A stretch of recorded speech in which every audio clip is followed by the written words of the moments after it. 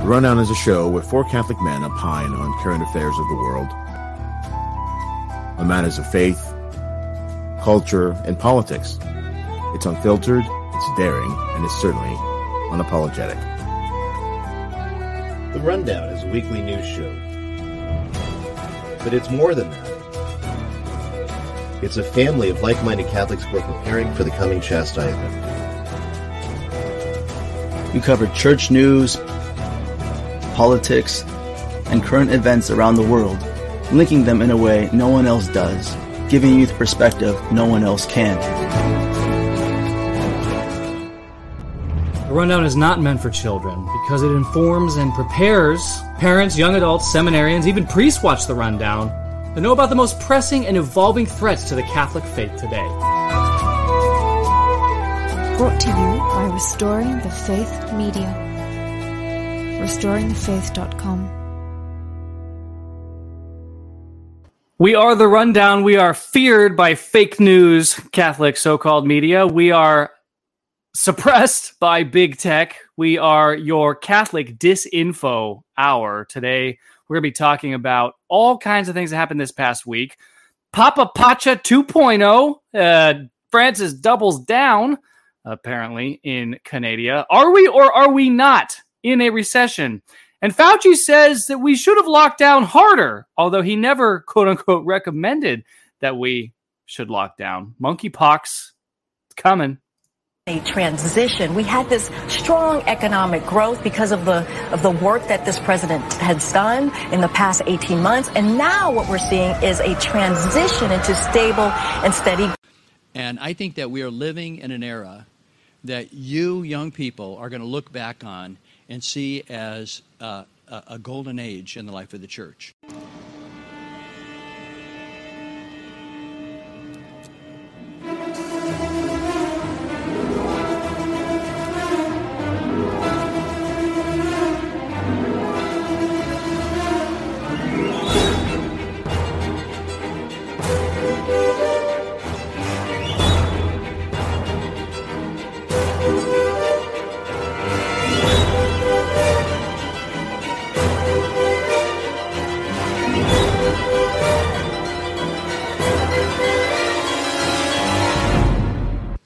This is an extraordinary human being, Pope Francis, and what he's doing.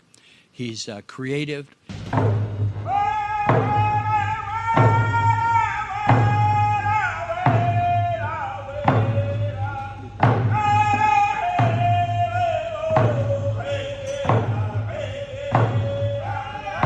He has a mind that is open to looking into the future. For too long, humanity has existed within dysfunctional and polluted cities that ignore nature. Now, a revolution in civilization is taking place. Imagine a traditional city and consolidating its footprint, designing to protect and enhance nature. The line will be home to 9 million residents and will be built with a footprint of just 34 square kilometers. And we are designing it to provide a healthier, more sustainable quality of life. The line's communities are organized in 3 dimensions. Residents have access to all their daily needs within 5-minute walk neighborhoods. And the line's infrastructure makes it possible to travel end to end in 20 minutes with no need for cars, resulting in 0 carbon emissions. By leveraging AI technology, services are autonomous, saving you time and effort.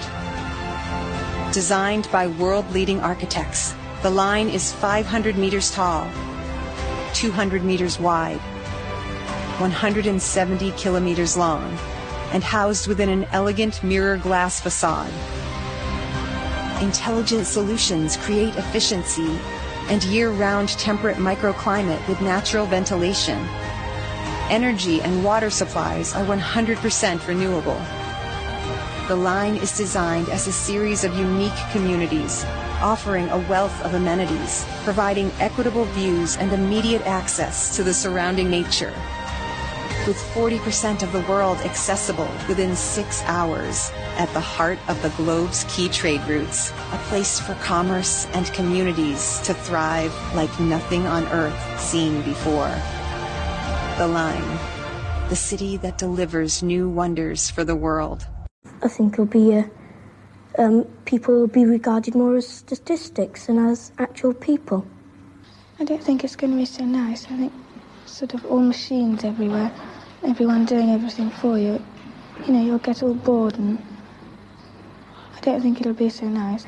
First of all, there's computers are taking over now. Computers and automation.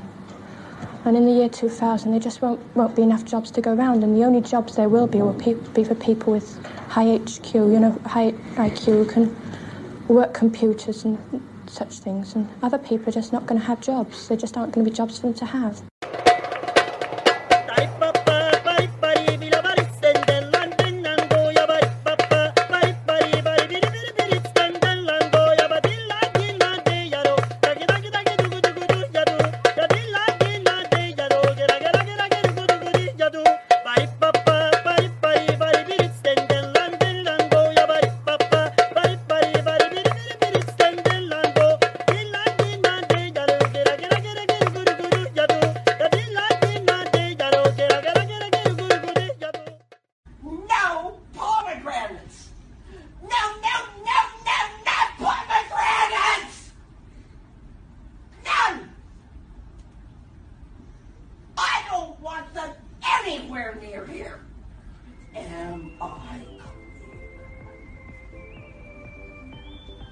Say the rule again. No pomegranates! Say it. No pomegranates.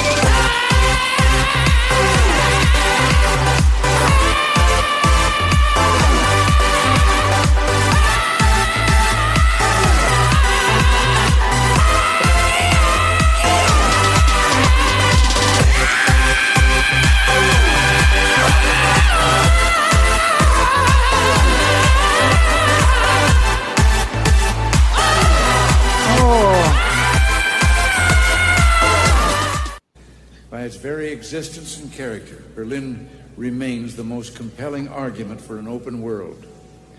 We're reminded of the many traditions of openness and democracy that have marked the history of this city. America missed me.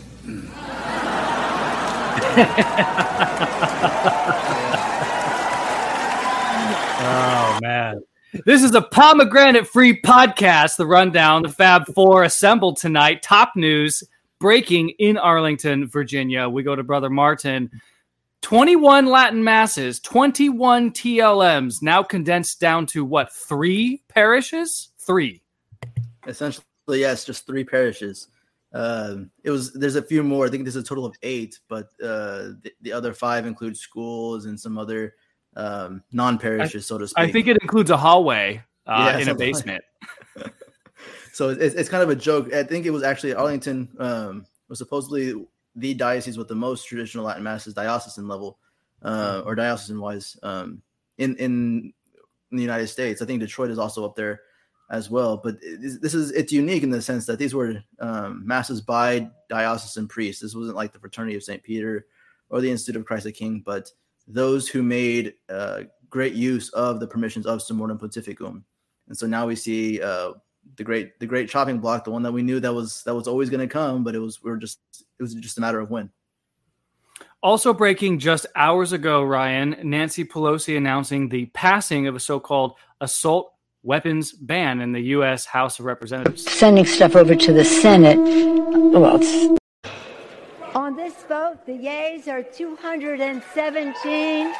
The nays are 213. The bill is passed. Without objection, a motion to reconsider is laid upon the table. I like that little love tap there at the end. Right? Yeah, no kidding. We'll have to see how that goes because you have so many decisions. I mean, most recently Heller, and then the one in New York that clearly, and the court's not going to change its position anytime soon. So you're guaranteed to have a Supreme Court challenge and probably will overturn it. And like so many things, you have these legislatures that haven't the faintest idea how guns actually work, how an AR-15 actually works, and like if you go into places on Twitter. And there's actually a Twitter account I follow called Bad Weapons Takes. It's got like a picture of like a dog and a gun on it. It's hilarious. And he shows the most boneheaded takes possible from people who have never picked up a gun. Obviously, people who are convinced that the ammo for AR-15 somehow explodes and blows everything up, and that's why you can't use it. It's so dangerous, and it's just slightly bigger than a 22. Than a 22 long rifle. It's just more high powered, really. In a lot of places, you're not allowed to use it to hunt deer because it's too ineffective at putting down a deer. So, I mean, we can go on and on. I mean, that sounds really dangerous. Yeah, I know, right? Any round ultimately is dangerous to you. But like 22 long rifle, you look at one of those little things. Everyone knows they're 22. I guess not everyone anymore, but I mean, it's a great gun to train your kids on. It's not high powered, but that will still kill a human being, right? Someone who knows, what they're doing, aims it right. He can still kill a human being. He could put, a 10-round magazine into that without any problem. Or, there's other guns that basically do the exact same thing as an AR-15. They shoot the exact same rounds, but they've got wood stocks and they look really cool. And and then they're clip loaded, and you can do just as much with that. They're not even touched by the ban. You have guns more dangerous that won't be touched by it. So this is one of those bills that, again, it doesn't define what an assault weapon is, because any gun is an assault weapon, whether it's a pistol or a 22 long rifle or an AR-15. And I'm not even like your biggest weapons expert. I'm really just familiar with guns that I actually own myself. So and there's other ones I picked it up in anything on the AR platform. I know exactly how to use, but there's a whole range of weapons out there that, again, this bill won't even touch. James, what is an assault weapon? I've been scratching my head trying to understand what that is for the last 10 years. It's really anything that the Democrats say it is. So it's it's a transient definition, and so you can't sit here. It's the same thing as what is a recession. You can't have something that actually means anything. You have to be willing and able to move from point A to point B at a moment's notice. So that's exactly what that is. This is your average day in San Francisco. Yeah, sleeping.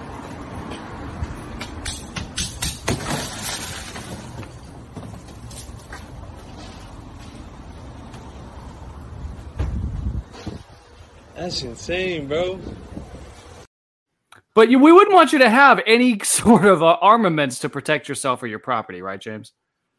I can't believe this. This happened in broad daylight, and I'm not sure who the gentleman is, whether he's an accomplice or not, or just somebody passing by. I'm sure it's a latter, because out there, the perpetrators of crime know that nobody dare get in their way. Otherwise, they're going to get the brunt of their aggression.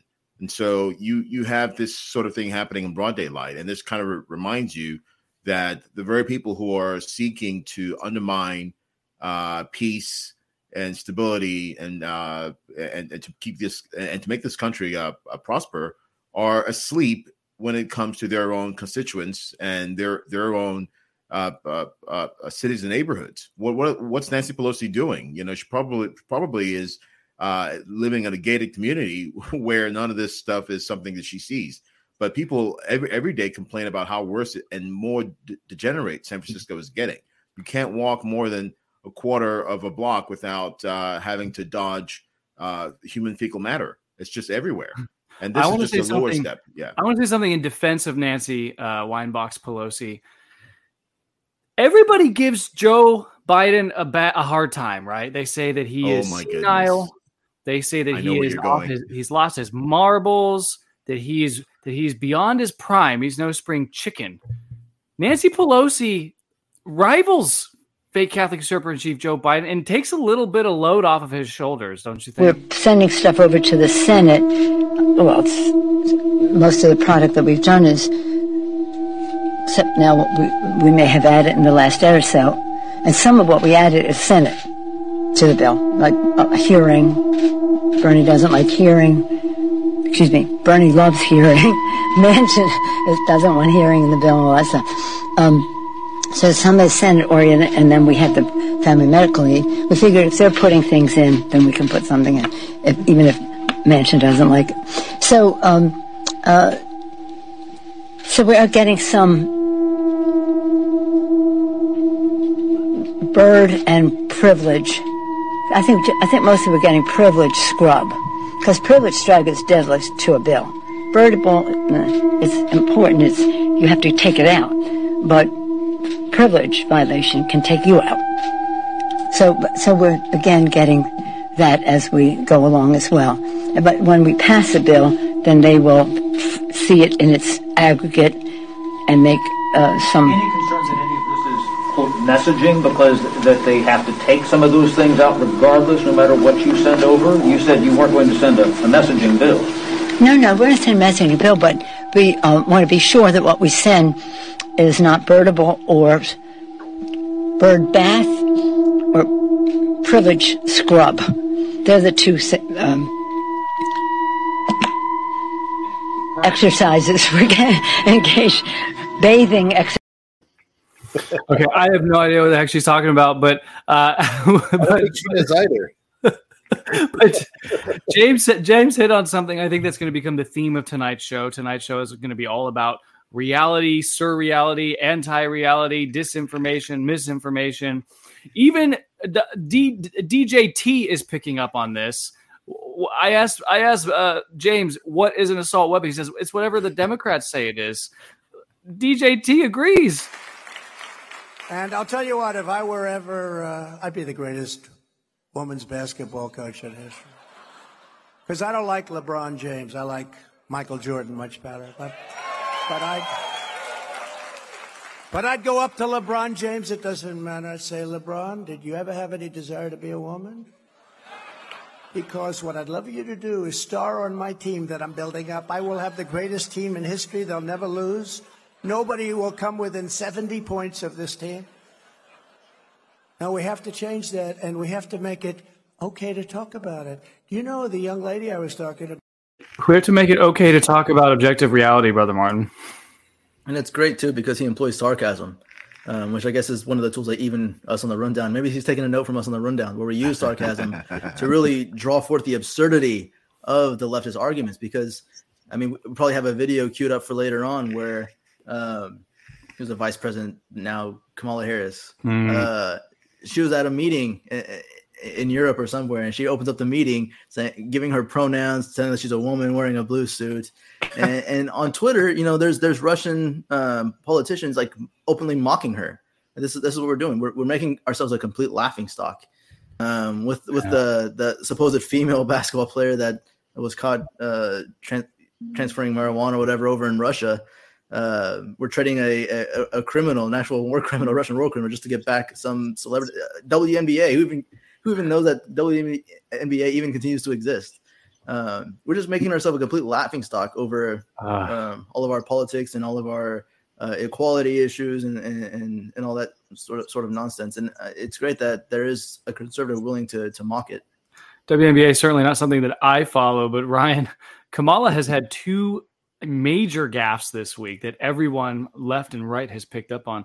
In this first clip, she said, well, you can tell what the gaffe is. To put it in law, there may be litigation, but we will be in a much better position than to not do that. And, you know, listen, women are getting pregnant every day in America. Women are getting pregnant every day in America, Ryan! What did you just say? Wow. Who knew? Wow, my wife's pregnant. How did that happen? I'm triggered. I have no idea. Are you saying that only women get pregnant? How badly do we want to get canceled? Good afternoon. I want to welcome these leaders for coming in to have this very important discussion. about some of the most pressing issues of our time. I am Kamala Harris. My pronouns are she and her. I am a woman sitting at the table wearing a blue suit. I am a woman? How do you even know what that is? Are we in kindergarten? This is like the movie we previewed for our kids and let them watch, Boss Baby, which I still can't believe they made, to be perfectly honest. Boss Baby is one of those movies that they become kids again.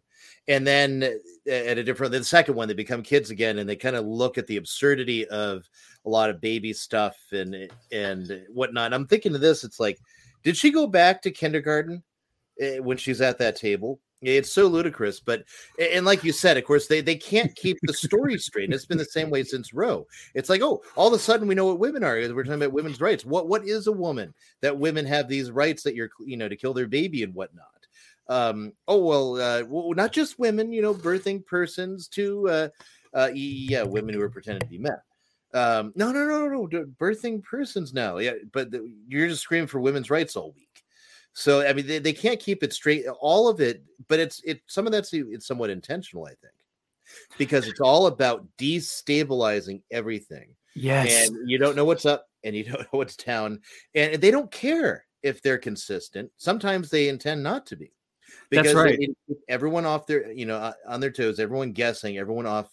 Same thing in the church where you now can be, the Pope can be smudged by spirits of basically take part in a ceremony worshiping demons. And that's okay.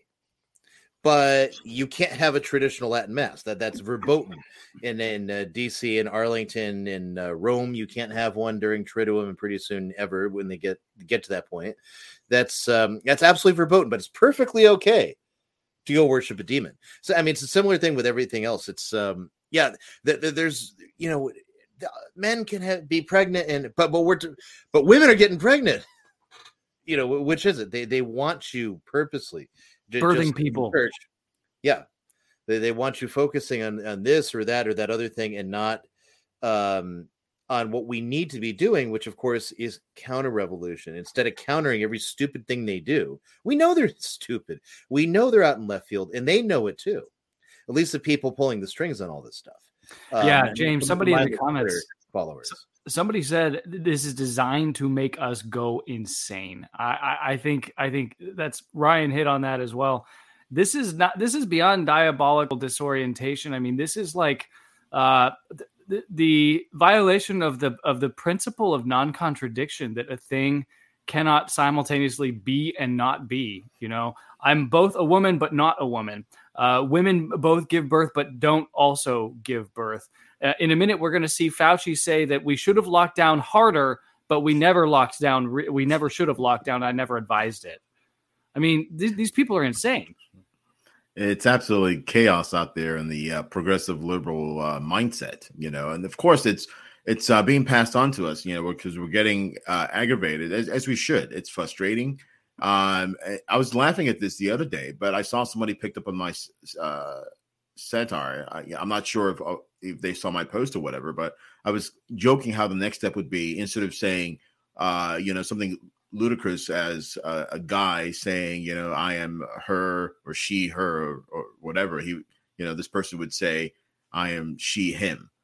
So now it's like there's the next level of ludicrousy that they're pushing for. They're always finding the next button to push because they know people will sit there and just nod and say, yes, whatever it is this person says, I'm going to go with it because I cannot be racist and I cannot be bigoted. And instead of actually calling out somebody, this is like the emperor walking around naked, and a little kid has the audacity to call this thing out. But everybody else, all the adults in the room, are sitting there just applauding at the lunacy that's going on. And that's kind of where we are, that a vice president, Kamala Harris, or however she pronounces her name, will sit there and openly look at other adults in the room and tell them that she's a woman. What would be really impressive for me is if I heard Michelle Obama utter those same words. Oh, I'll be really impressed. I don't think there's any video evidence of her making that claim, but there is video evidence of little Fauci going back on his word. We know now, 2.5 years later, that anywhere from 50 to 60% of the transmission occur from someone without symptoms, either someone who never will get symptoms or someone who is in the pre-symptomatic stage.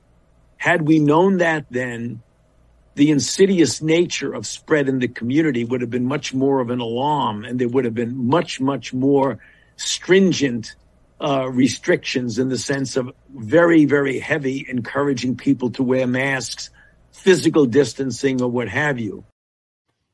We should have locked down harder, Ryan. That's what he's saying. But in this same interview, he also said this. I wonder if you would recommend locking down schools if you had to do it all over again. Well, again, it's first of all, I didn't recommend locking anything down. You're asking me questions. You're talking about the CDC is the public health agency that uses their epidemiologists and their science-based approach to make recommendations. It was a decision to make a recommendation to the president. It wasn't my decision that I could implement. And when it became clear that when we had community spread in the country with a few cases of community spread, this was way before there was a major explosion like we saw in the Northeastern Corridor driven by New York City metropolitan area. I recommended to the president that we shut the country down. I recommended to the president that we shut the country down. We should have locked down harder. I never said we should have locked down. This man is also insane, Ryan. He's crazy. He's lost his mind. I don't think he has, to be perfectly honest. Like I was saying before, I think it's really gaslighting the public. It could just be the type of thing that he's doing so many interviews, he's just not even aware of what he's saying. I give people who speak in public like a range, a margin of error, because I speak in public as well. And, so I've had a few gaffes when you're up there in the microphone. You just keep moving on. Don't call too much attention to it. Laugh about it later. Say, yeah, I completely screwed that up. Some analogy on grace or something like that. But anyway, but this is deliberate. This is very deliberate. It's not on purpose. And in my opinion, he really is trying to gaslight everyone. Yeah, I never told you to lock down. And in the background, what do we have prepping around the corner? Well, the unspecified Harambe virus, trying to figure out how not to get us canceled. The Harambe virus, if you will, which is sexually transmitted, is now, they're declaring that a new scamdemic. And they want to have, everyone start to follow suit. Of course, who follows suit? San Francisco. I wonder why. But they're laying the groundwork with all of these things to again, put in, because it really, we've had discussions too on whether the nature of the unspecified virus of unspecified origin and things of this sort. But really, I think if the integral part of what Fauci was doing and what his job was from Trump to Biden was to prepare the ground for, there's this consensus. You got to get it. We all agree. You got to get it. You got to listen to the science. I'm the science. You got to listen to it. Well, why? Because they again, trust the authority, get the stuff in your arm that we tell you to, ignore the effects. And of course, the corporate trillions in profits that come from having to force the entire planet to take this stuff. That's, or get governments to buy it in order to force their citizens to get it and then charge it out of taxes and whatnot. It's laying the ground for that. And I think they're laying the ground for, obey, it's settled, you'll get it. And now we're going to have the next bit, which is going to ignore, just like during the AIDS crisis, ignore the sexually transmitted nature of the Harambe virus and say that, all right, everyone's got to get this next untested medical product now. Harambe virus is now a global pandemic, according to this man. For all of these reasons, I have decided that the global monkeypox outbreak represents a public health emergency of international concern. Dr. Tedros is exceptionally worried about the monkey virus, and there's a reason for that. It tends to spread at events that he likes to be at.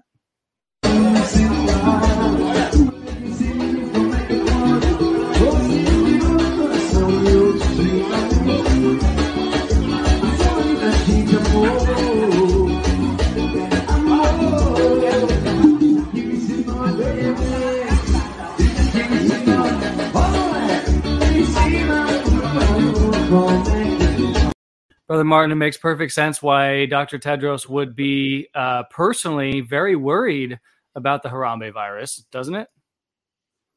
Absolutely, and probably why he's going to have to rush a jab, whatever, a new one for these guys. I guess for sake of the YouTube, I'll use mono, the Spanish word for the animal, which after this is named. I mean, it is character, and kind of going back to what Ryan was saying, and what you were saying about how this is to make this all go insane when everybody else is denying reality around us, and we seem to be the only people that accept reality. We tend to think that we're the ones insane. You showed a video a couple of weeks ago on the rundown of that one lady sitting in an elevator who had to conform to everybody else who was facing the wrong way. That's exactly what this is all designed to do.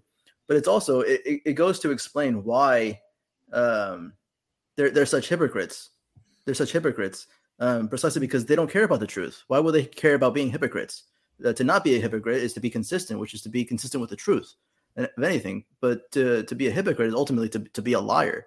And if they don't care about truth to begin with, they don't care about objective reality to begin with, then to be a hypocrite isn't something that's a negative. And so they don't see anything wrong with it whatsoever, as long as it's towards the end game, as long as it moves the football one yard closer to the end zone. That's the game they're playing. And so it is designed to make us insane. It is designed to make a new reality, which is the reality of subjective reality. So this is what we're standing up against. Your fake Catholic usurper-in-chief, supposedly 80 million votes president who campaigned from the basement, never left, was once again quarantined all week with the unspecified virus for the second time. Good thing he had 5 vaccines. And he took this question. And Mr. President, we're getting GDP numbers on Thursday. How worried should Americans be that we could be in a recession? We're not going to be in a recession, in my view. Okay, we're not going to be in a recession from the man who claims to be the president of the United States. What are you, gay? Then he trots out Yellen. Here she is to back him up. A common definition of recession is 2 negative quarters of GDP growth, or at least that's something that's been true in past recessions. When we've seen that, there has usually been a recession. And many economists expect second quarter GDP to be negative. First quarter GDP was negative. So we could see that happen, and that will be closely watched. But I do want to emphasize what a recession really means is a broad-based contraction in the economy. And even if that number is negative, we are not in a recession now. Okay, so Yellen starts off and she says, 2 consecutive quarters of negative GDP growth equals recession. We are about to have a second quarter of negative GDP growth, but that doesn't mean that we're in a recession. And the White House chief economic advisor agrees with that line of thinking. Many of you have reported on. As Secretary Yellen said on Sunday, 2 negative quarters of GDP growth is not the technical definition of recession. It's not the definition that economists have traditionally relied on.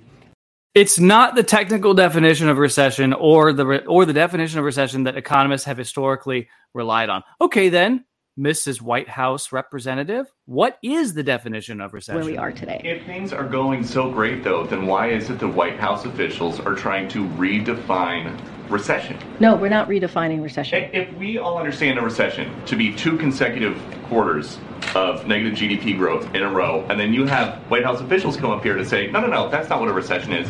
It's something else. How is that not redefining recession? Because that's not the definition.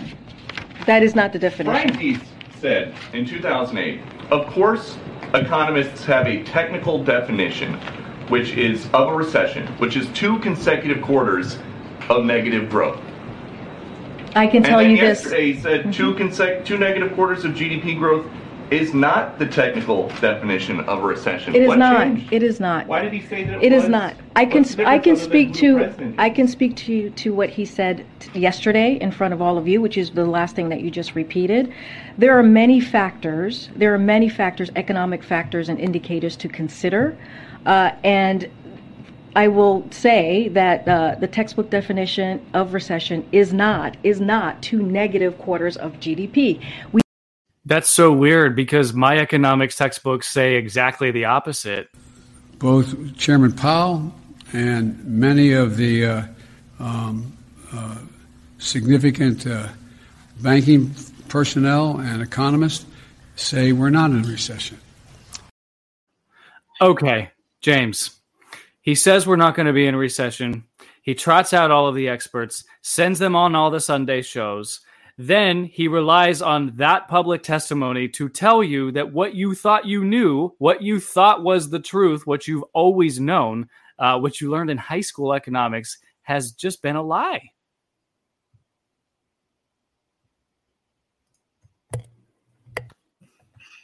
Beat you to it.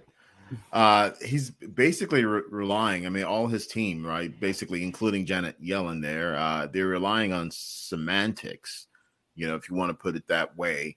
I mean, what is inflation if it's not with that technical definition of it? You can talk your way around it all you want, but we've always understood recession to be 2 quarters of negative GDP growth. And that's exactly what this is. There's no if, ands, or buts. There's no wait a second. It looks like here we're on a trajectory for a, positive GDP growth in Q3 or in Q4 rather. I'm not sure exactly how this White House is. I mean, but you know what? Hey, he's only repeating what his predecessor did, Obama, right? Didn't Obama redefine the meaning of inflation? And then all the dictionaries picked that up back in 2010, something of that nature. So this is something in recent years we're starting to see a lot of people sort of redefine, terminologies that we've always known to be one way whenever it suits them. Now you don't have reality to deal with. You're contending with your own made up truth, your own made up, falsehood, and then putting it out there as a reality. And that's exactly why you and I are sitting here befuddled. This is absolutely crazy. But we have to trust the government. The most up-to-date information daily. You can trust us as a source of that information. You can also trust the Director General of Health and the Ministry of Health. For that information, do feel free to visit at any time to clarify any rumour you may hear, covid19.govt.nz. Otherwise, dismiss anything else. We will continue to be your single source of truth. We will provide information frequently. We will share everything we can, everything else you see, a grain of salt. We will be your single source of truth, Brother Martin. Anything else you hear, throw it out with a grain of salt. Yeah, that's a huge red flag. Unfortunately, though, in New Zealand, I think that's where this politician was from. New Zealand, Australia, these countries are kind of already lost in the sense that, they're mostly leftist, atheists. The government are literally, I think there was a young lady who came out to speak about a particular journalist, a former journalist, to kind of share who he's been behind the scenes, who was telling about her own personal marriage because she used to be a conservative commentator.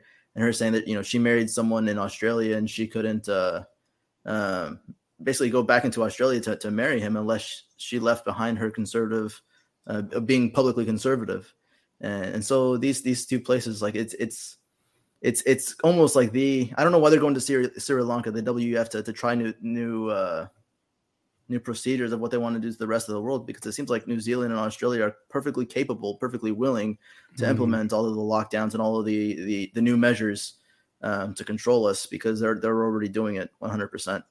Well, we need look no further than the American left coast, Ryan. Hey everyone, bonjour tout le monde. I'm in California today with Governor Newsom. We're signing an agreement to make sure we continue the deep partnership we've had on fighting climate change, on protecting our environment, in creating good green jobs, and moving forward in ways that really matter to people. C'est un grand plaisir de pouvoir travailler si proche avec la Californie sur les enjeux qui sont importants pour les Canadiens. Governor Newsom, talk about this partnership. Well, désolé, je ne parle français. But you don't have to speak the same language to understand that we're all in this together. Divorce is not an option. And so we're here on the issue that extends, I think, a global consciousness, and that's the issue of climate change. And you're in a state where we're experiencing the extremes. And so we're on the leading and cutting edge of not only dealing with the realities of it, but also the opportunities. And that's why it's so wonderful to have you down here, Prime Minister, to focus on those partnerships and the opportunity of dance together. Divorce is not an option when it comes to the agenda. Divorce is always an option when it comes to your personal sexual habits, though. But divorce is never an option, Ryan, when it comes to climate change and economies and McDonald's diplomacy and global homo.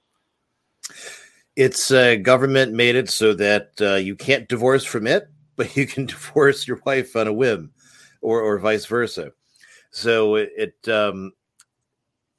again, the hypocrisy, the gaslighting of so many of the elites on all these things, it reminds me of, if you'll tolerate a sci-fi pop culture reference, by watching with my son Babylon 5, which was one of my favorite sci-fi shows when I was a teen. And there's one episode, Earth goes full Orwellian in that series. And they're out in space away from it, but there's an episode where a political officer comes in from the Ministry of Peace. And she's explaining to Captain Sheridan, how there's no more poverty, there's no more homelessness on Earth, and oh yeah, and everyone who wants a job can get a job. So if people don't have jobs, it's actually because they're mentally ill, because only a mentally ill person would not take a job, right? And and so on and so forth. She goes through all this list of things of why Earth it's everything's so perfect now, and it is not by it's like, so when did you accomplish all this? And she said, when we rewrote the dictionary. Right. And that's where we are now. Rewrite, recession.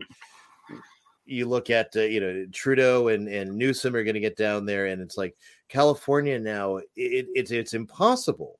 I don't know how anyone is able to live in any metropolitan area in California. I mean, you got people, San Francisco, for example, I mean, where it's massive gentrification, even where the prices are going down, people really can't afford to live there. And people who are, who are just hanging on, and they have maybe some storefront business, well, they'll come in the morning and it's all graffitied. So they'll pay who knows how much money to get that all cleaned up, right? And then they'll come back the next day and it's graffitied, and they'll pay to clean it up again. And then the city sends them a bill. Oh, you didn't clean this up fast enough, and we saw it. So we're fining you for having this graffiti here. But we won't arrest the people spraying the graffiti. That's a no-no. We can't do that. Yeah, that's probably racist. It's absolutely racist. Well, look, if you don't live in California, you may face things like weather, like this unfortunate fellow who sadly discovered that his favorite Jamaican restaurant was closed. Here's his reaction.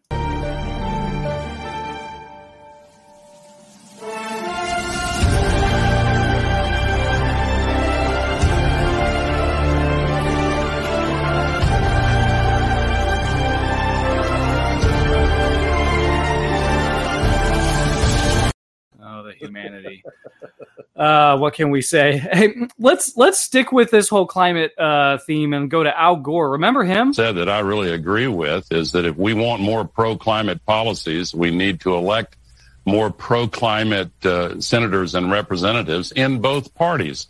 And we've got an election coming up, and this is time for all of us to step up. The climate deniers are really in some ways similar to all of those almost 400 law enforcement officers in Uvalde, Texas, who were waiting outside an unlocked door while the children were being massacred. They heard the screams, they heard the gunshots, and nobody stepped forward.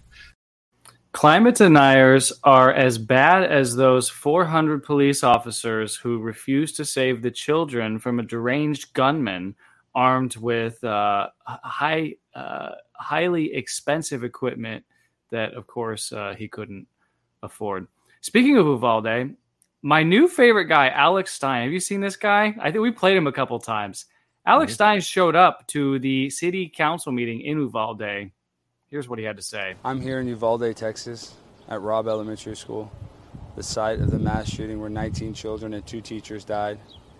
Normally, I try to bring awareness in a humorous way, but tonight I'm speaking at the local city council meeting to expose the lack of response time from the police force. 372 officers waited 77 minutes to go in and stop Salvador Ramos. I'm here to bring attention to that so that nothing like this happens in the future.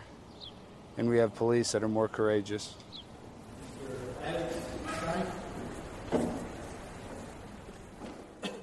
Thank you, Council. My name's Alex Stein, and a lot of times I speak at a lot of city council meetings, and usually I like to use my platform to make people laugh, to expose a lot of the leadership problems that we have. But here today, there's nothing funny. When I drive into your city, there's a stain on this city that will never be lifted, ever. It doesn't matter what you do. It doesn't matter how reactive you are. It's your lack of proactive results. We have Principal Gutierrez, who was fired, that knew of security issues. Knew of it. The principal knew of security issues. And now 21 people are dead, 19 students. So you can say, oh, well, it's the lack of police force. Well, really, let me go, Chip. Let me use my 3 minutes. Listen, I understand you're not the school district, but this is your city. Are you the leader of this city, Chip? Do you lead this city? You're telling me the city council is not the leaders of this city? Is that what you're telling me? Is that what you're trying to tell me, Chip? So you guys don't consider yourself leaders? See, that's why. It's because you don't consider yourself a leader. You don't take responsibility for your action. That's why you sit there, and that's why you are a direct reflection of these cops. They were cowards. It took them 77 minutes, and you're a coward. You sit there like a coward trying to combat what I'm saying. I'm bringing awareness to your city. You still had the audacity, after 21 people died, Chief Arredondo, you swore him in. I don't care that he resigned. You swore him in. You do 2 meetings a month. Mayor McLaughlin, that's 24 meetings a year. Can't even show up. I don't care where he's at. He should be here digitally. I don't see a screen with his face. This is 2022. We just had a pandemic. People can be at a meeting digitally and remotely, but Uvalde, you can't figure it out because you can't protect your 21 kids and you can't run a meeting digitally because you know why? He doth protest too much. You know you're guilty, and you feel guilty, and that's why you're yelling. That's why you're combating me, and that's why I'm here to expose you guys, because we've got to hold our leadership responsible for 21 people being dead. Do you realize that? Do you know how many people? I think we all know, and we're all very frustrated with it happening. I know you did not pull the trigger, but it doesn't matter. There is a set of circumstances that a domino effect happened. One domino set off stuff that a kid was able to get through an unlocked door and shoot 21 people. That's pathetic. That's disgusting. And now this is the biggest story in the entire world. And guess what? They're trying to take away the guns from 350 million people because a school couldn't lock a back door, basically. And because of the response time was so disgusting, 77 minutes. I have these pictures. This is not Uvalde. I want you guys to show you this. This is somebody doing hand sanitizer. He's more worried about protecting himself from COVID than protecting the 19 children that were bleeding to death. This is a cop on his phone smiling. There's nothing funny about 19 children bleeding to death on their cell phone saying, I want my mom. And then when their mom tried to run in, what did they do? They stopped the parents from coming in the school. And if you deny climate change, says Al Gore, you're one of those guys using hand sanitizer, Ryan. Does the analogy now make sense to everybody? Right, exactly. Because you're looking at this thing, which Al Gore, let's see, how many times has Al Gore predicted the world would be ended because of climate change if we did nothing? Oh, let's see. I know he said 2012, 2016, he said the world would end. 2018, the world would end. I mean, there's so many times when he's come around saying, meanwhile, he's got beachfront property in San Diego. Why are you going to buy beachfront property in San Diego if you are convinced that the ice caps are melting? And you're not going to mention your connections to big oil. And you're not going to mention... Yeah. Why didn't you buy property in Phoenix? Yeah, exactly. That's where I'd be buying it. If I thought the ice caps were going to melt and California's going to sink into the ocean, man, I'd be buying up that desert property, just waiting for that to happen. But that's not what he's doing. And everything he's investing instead is in the technocratic control grid that's going to control our ability to just produce anything, because climate change is no. It's a lot of nonsense. Again, just like Biden showing up down there, just like all these fools showing up in Uvalde. I already gave my conspiracy theory in Uvalde. I'm not going to repeat it again. But irrespective of any of that, it's using the tragedy and the horror of whatever did in fact happen there, the horror of it, to make your political stump. That's what Gore is doing now, just as Biden was using it for gun control, just as, trotting out celebrities and they get Matthew McConaughey. Oh, you're from here. Get down here and you say something about taking people's guns away again. It's like, wait. So the response time was how long from the cops? And so I need to not have a gun and wait for the cops. Yeah, right. Armed parents arrived faster than the cops. Armed parents to save their own children. What do you think we need to do? Oh, we need a revolution, and we need it now, not later. Now. Counter-revolution. I know. I wish he had said counter-revolution. Maybe we can do a little sound design on that one. Hey, by the way, while we're talking climate and Trudeau and Canada and Gore, no big deal. Just another fertilizer train in Canada derailed.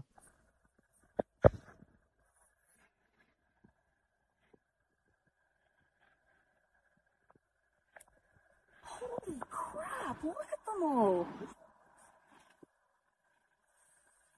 Holy shit. James, there's nothing to see here, right? I mean, there's really nothing for us to talk about on the rundown.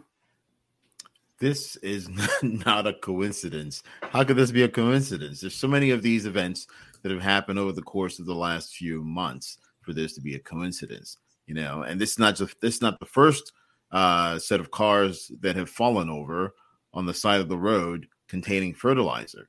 This is absolutely crazy that this is happening this way. And all we can do is sort of record it on our phones and nothing happens.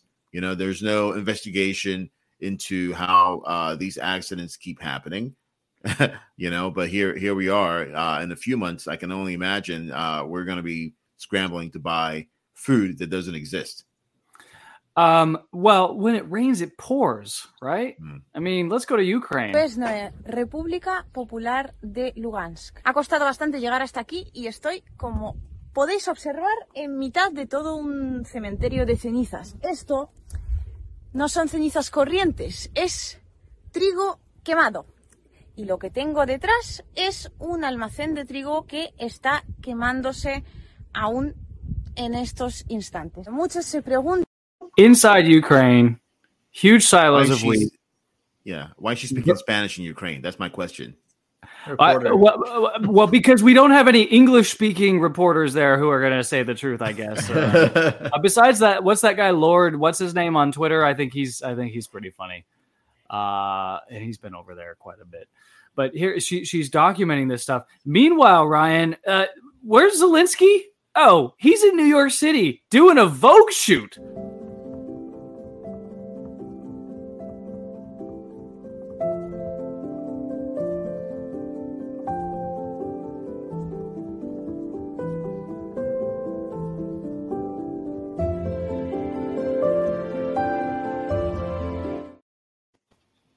Tone deaf.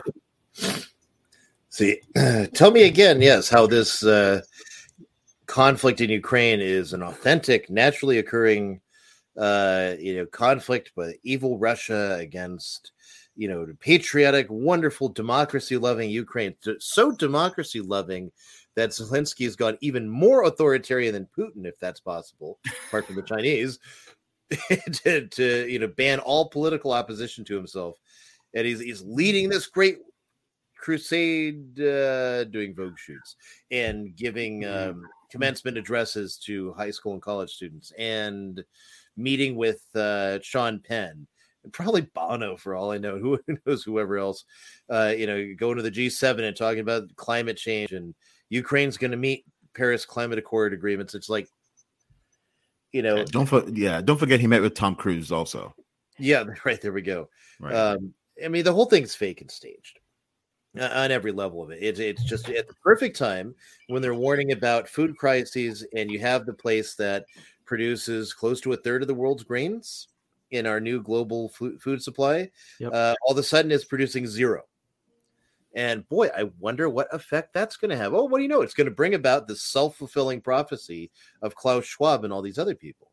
That's right. And occasionally they get on TV and they say exactly what they want. This country, George, there's a big emphasis on agriculture and how agriculture needs to cut its emissions. And I know it's an issue you feel very strongly about. You've said that agriculture is arguably the most destructive industry on earth. Explain, and do you still believe that, George?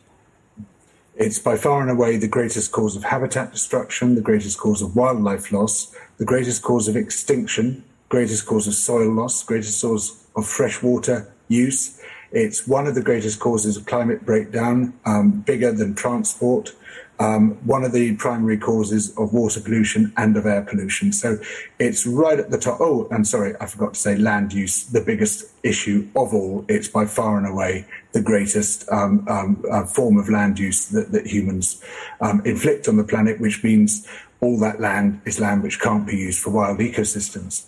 And while obviously we need farming, we need to minimize those impacts. We need to act as drastically within that sector as any other sector to prevent the collapse of our life support systems. And what that means, above all else, is getting out of livestock farming, is really shutting down animal farming altogether, because that has massively disproportionate impacts on the living planet.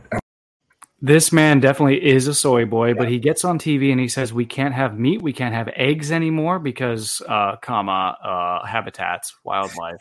And he's mixing things that are a mix of truth and falsity. So, for example, if you look at widespread industrial agriculture, he actually does have a point with respect to especially the local ecosystem, the local environment. I mean, if you've ever seen any of these massive livestock operations, say in the Midwest, I can't speak to the rest of the world, but, you know, they're these horrible, horrible conditions. We're crowding as much cattle as you possibly can into some area, and they've got poop, you know, above their knees, and they, you know, they're just pumped full of antibiotics because, of course, you don't want them to get sick while they're sitting in poop up to their knees, because this is the most industrially efficient way to do that. And again, with chickens that they've bred to be flavorless, tasteless, but they get bigger, so there's more meat.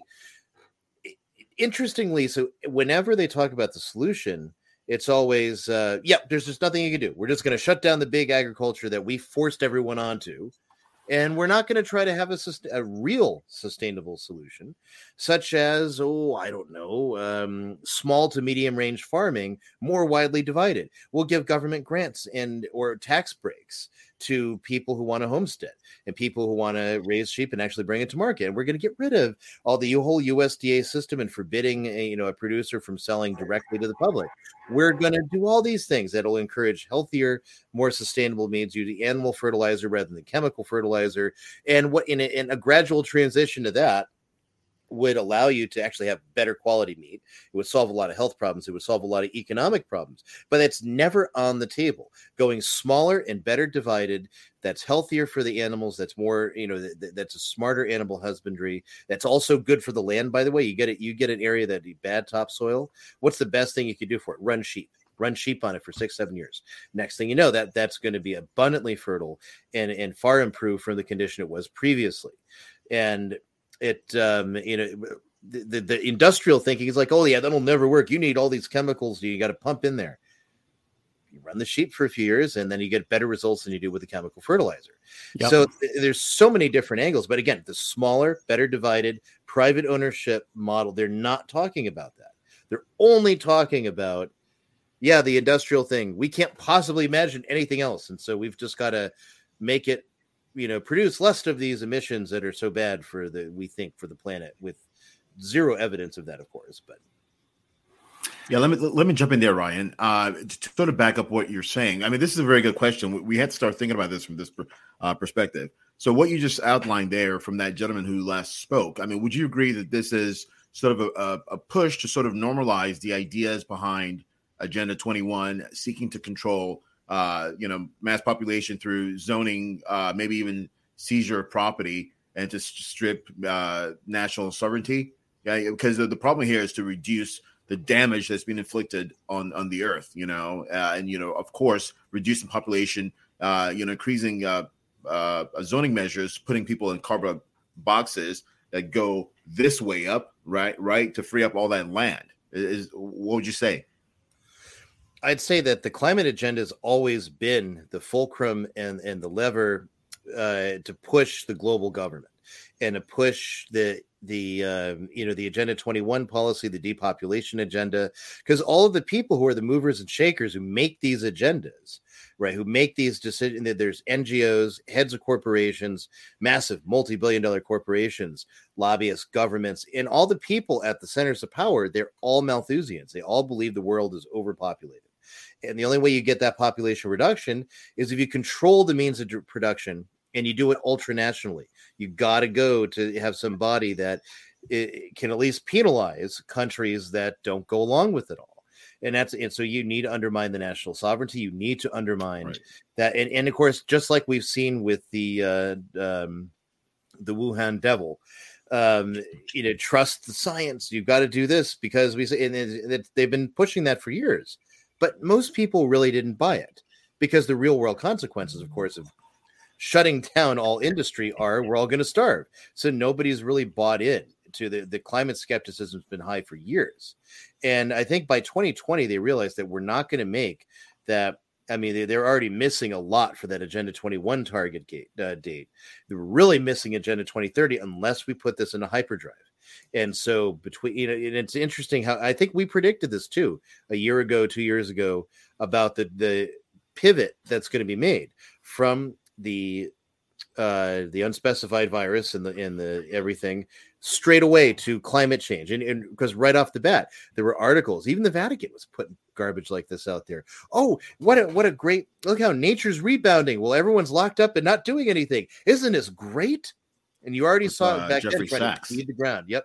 Trying to seed the ground and move over to, pun intended there, not intended there, but, trying to prepare the ground to get to where, we see for the climate, we're going to lock down for the climate because that's the next thing that'll come, especially if they're successful with the Harambe virus and whatever's coming down the road, locking people down or whatever it is they're going to do.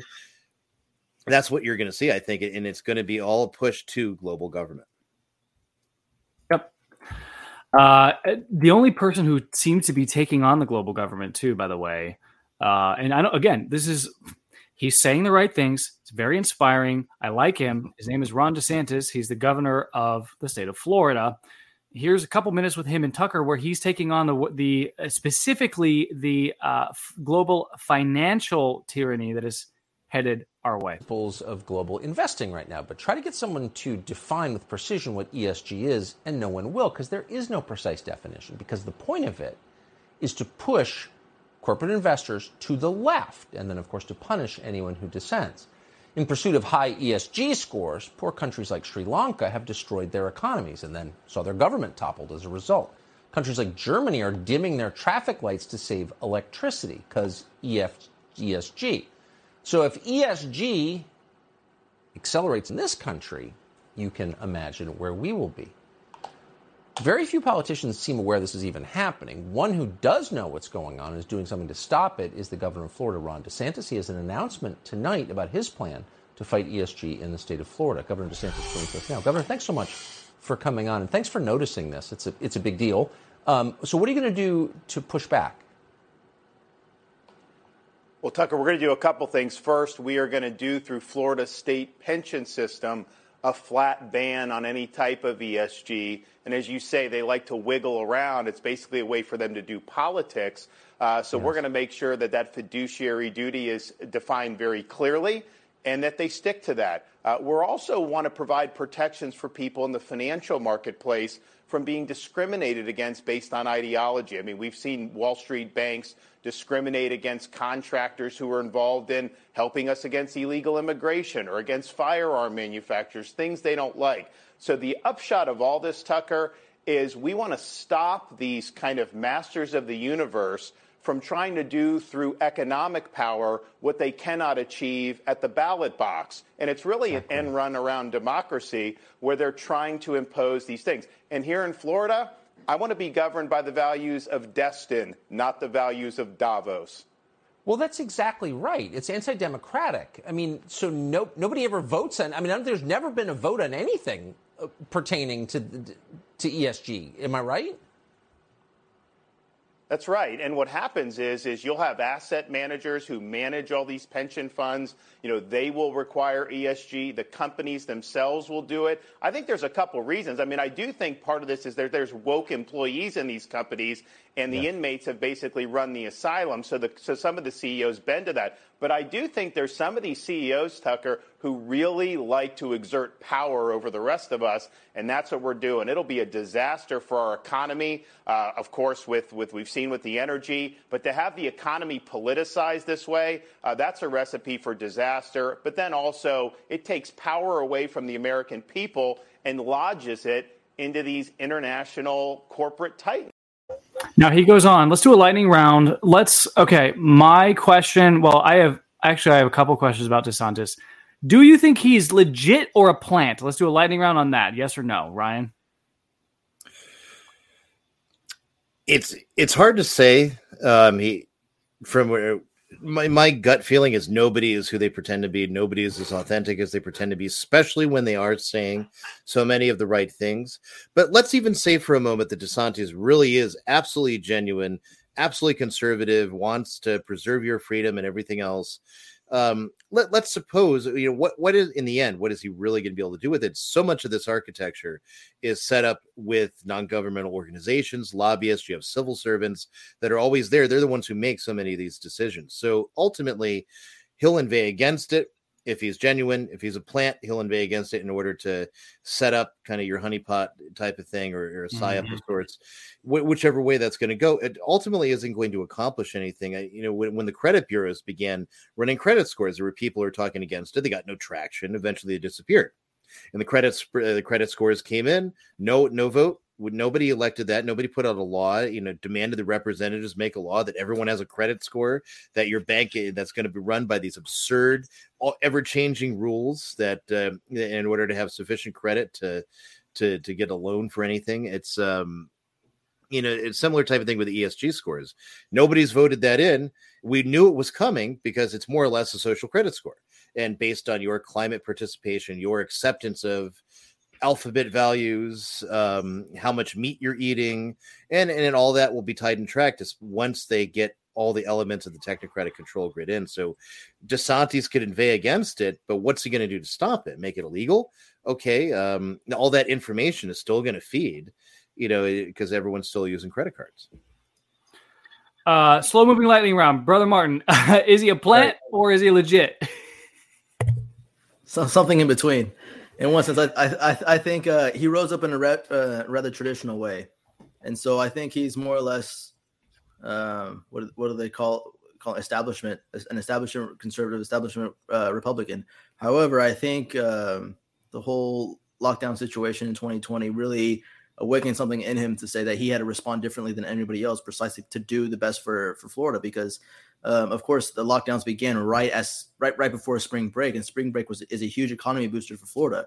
So automatically, from the very beginning, he had to make one massive important decision that he then realized was it kind of ripped the mask off of what the lockdowns were, and so that kind of guided the rest of his being a governor. He saw the more he rebelled against wokeism, the more he became popular. And so his decisions began to feed off of that. And so that's kind of what we got. We didn't get anybody who was really a plant or someone who's legit in that sense, but someone who was feeding off of what the people were giving him, which is much of what Trump was doing too. It was just trying to give the people what they wanted. What he might be in the future, it depends where his loyalties lie. It depends on what the GOP want him to be if he were to run against Trump in the primaries, all that kind of stuff, back under the table dealings, backdoor dealings, all that kind of stuff, to see how they can support him. I am so disappointed in this lightning round. Also, the fact that our philosopher here is not using the principle of the excluded middle. He's either a plant or he's not, or he's somewhere in between. He's halfway pregnant. What is he? Here's a principle I did learn in philosophy class. Was this? Seldom approve, never deny, always distinguish. Oh man! Oh gosh, James, you gotta take us home. Jesuitical. James, I'm tempted to play a video. I gotta go. Brother Heigl, Yeah, that was Brother Heigl Martin, guys. Man. Yeah. Well, DeSantis is an interesting case. Of course, speaking as the governor of Florida, he's sort of taken to heart a lot of issues common Americans hold dear to their hearts, especially during 2020, as Ryan was just saying. He basically decided to move against the narrative of COVID, and he kept Florida open as much as he could. And the liberals lost their minds. You know, whether or not that's controlled opposition, it's good controlled opposition. I want to be in that controlled opposition if it's that good, right? And what else has he done? He's sort of pushed back against CRT in Florida schools. He's pushed back against Disney, right? And he's sort of forced them to reassess how they basically operate in Florida under his terms, you know. So there are some good things going for DeSantis. You know, don't ask me what he's going to do if he decides to run for presidency, if he goes to Israel and kisses that wall, or he already did that. He's already been there, done that. He wore the yarmulke. Yeah, I know. But, you know, we're good conservatives, right? We're supposed to have like a memory hole where that thing goes into. We forget it actually happened, you know? Man. So we'll see what happens. You know, there's a lot of hope for his work there in Florida. And, you know, honestly, I'd be a lot happier if he stayed where he is currently in Florida rather than seeking national office. Yeah, agreed with all of you. I don't distinguish though. Okay. We being Jesuitical. We did a grave error. We committed a sin here on the rundown. We were speaking about our NATO allies and their involvement in Ukraine, but we failed to show you the types of meetings that NATO, this very serious meetings that NATO are now having in the engagement in Ukraine right now.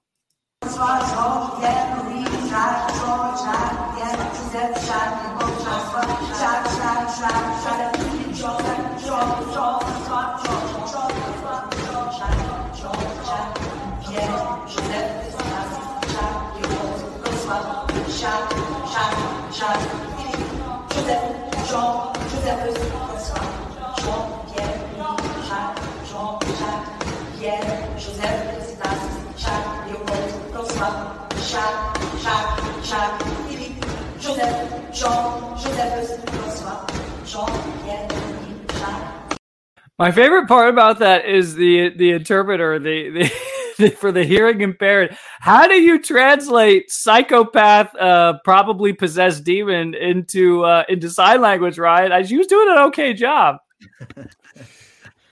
What's the line from St. Anthony, the great Anthony of the Desert, where he says that one day everyone will go mad and they'll see you who is not mad and they'll say, look, he's not mad like we are. Let's kill him. I don't know what else to say. I mean, although that sums it up. A little more reverent than papal liturgy, so I'll give it that much. I did think, brother, it was interpretive dance. It was Novus Ordo dance. Well, it was actually it was probably more you're probably right. It's probably more reverent. But it takes me back to that video that we have of Cardinal Wolke's liturgy in Germany with that redheaded lady just going, "Oh no!" You know, it's like it's the exact same thing. The exact same I have thing. a toddler who still makes that noise on occasion. I don't know why. But I mean, going back to how we began the show, it's just the denial of objective reality, and that's the new art form is to deny anything objective. So you have all these random body positions, random movements, and in painting art, you have all these random lines that leaves everything to the viewer in their own personal interpretation, their own subjective interpretation. So that's, in one sense, that's the explanation of the art, and why it's becoming so ridiculous is only to push things more and more subjective. We're going to, in our final segment tonight, after the quick, shameless commercial break, we're going to zero in on the war on reality. It is going to include groomers. Viewer discretion will be advised.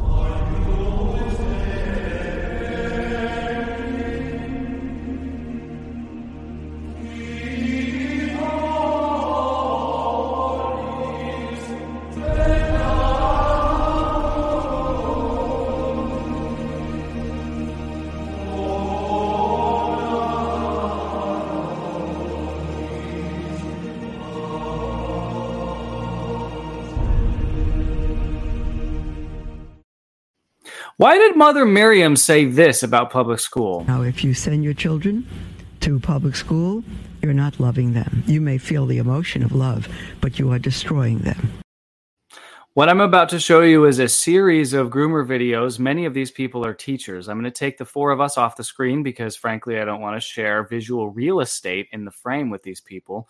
We're going to run back to back. I'm going to go show you 6 or 7 of these videos, and then we're going to break down the war on reality that is happening, not only in these United States, but across the Western world. We get a lot of questions about our headmate who happens to be a duck. And what I need you guys to understand is that we have interacted with this guy twice. The first time was in our one and only Headspace meeting, and he was just waddling around and stepping on everybody's feet. And the second time was when he fronted for like 3 seconds, and he looked at our arm and he thought, 40-year-old man's voice, like the voice of a 40-year-old man from Boston. He thought, where the fuck are my feathers? And that is all any of us have ever heard from him. I was watching the news this morning, and they were talking about how if you as a teacher have a student come to you and tell you that they are gay, part of the LGBTQ community, whether they are looking into transitioning, anything like that, but they don't want their parents to know yet. The question on the news was, as a teacher, is it your responsibility, or as a school, is it your responsibility to inform the parents of what their child is going through? On the news, they all said yes. It is the schools, the teachers, the counselors, due diligence to let these parents know what the kids are going through. As a teacher, I disagree. I'm a doctor, and apparently the state of Texas needs to reconsider what it considers child abuse. Because you know what's abusive? Ignoring the needs of your child when your child is telling you what they need. And engaging in behavior as a parent that could lead them to unalive themselves. Over 80% of trans youth have admitted to having thoughts about unaliving themselves, and over 50% have actually attempted it. In these individuals, denying them care that we know is life-saving is child abuse. And it is proven that providing them gender-affirming care strongly reduces those risks. Don't worry, I got plenty of receipts for these comments. You can check my link tree. I will die on this hill. Trans rights are human rights. So I know I don't post on here like ever, but I need help because I have no fucking idea what to do with this. One of my altars, Sunny, our inner world is surrounded by a forest. And occasionally, new altars will come out from that forest. Like, our demon altar, Shuhiel, emerged from that forest. So generally, our consensus is don't go into the forest. But Sunny's pretty new. He formed at Christmas, or technically shortly thereafter, but whatever. And no one told him, I guess, not to go into the forest, so he just kind of disappeared for a few days, maybe even a few weeks. I don't know, I wasn't really keeping tabs. And he reappeared the other day with a dog. I don't think the dog is an altar, but he has a dog now. Like, is this a thing that can happen, or am I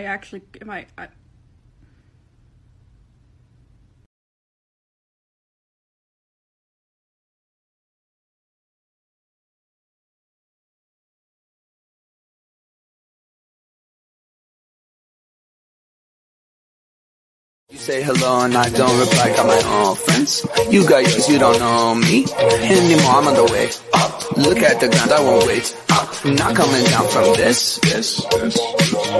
Got a new vibe on this.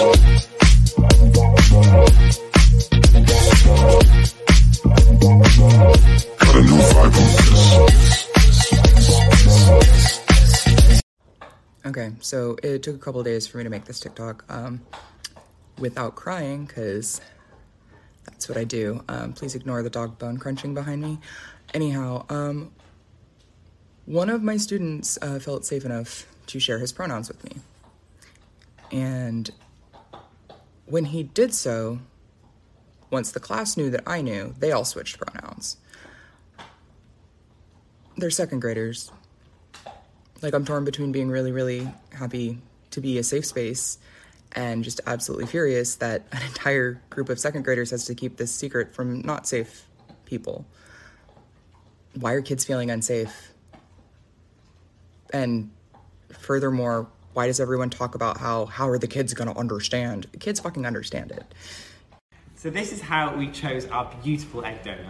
So we wanted her to have lovely big eyes. I wanted her to have really thick hair because I've had 2 hair transplants. I wanted her to have a really wide, nice smile and just look like a kind person. Yeah, and we wanted her to be creative because we love the arts. Yeah. So how it works is you join up with an egg donor agency and you literally go through thousands. That's what Stuart did. That's what I did. I went through thousands. I shortlisted them, sent them to Francis and let him decide. And then I had 3 or 4 in front of me, and then we had a few Zoom calls with the ones that we liked, and then the first egg donor let us down, fuming. So Second bad. egg donor let us down, Fuming. And then by the third, we literally found her, and I was like, oh, she's incredible. And when we got on the Zoom call, we were like, be my calm, God, play you're it so down, beautiful. don't be too keen. And luckily, she said yes, and this is the result.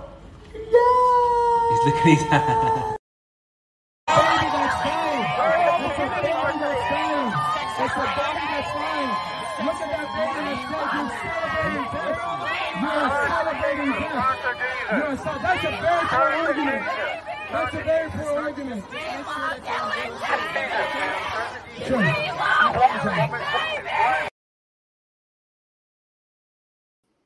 Okay, I'm going to bring the panel back in. There's a lot to unpack there. There's mental disorders. There's obvious demonic activity happening with people. There's all kinds of stuff. These are disturbed human beings. There's no maybe there's another way to say it. That's the only way I can think to say it. Let's do a round where we just kind of do stream of consciousness, initial thoughts to the alphabet soup, the absolute horror on display. Predominantly by teachers. We'll start with James this time. Yeah. Mother Miriam is absolutely right.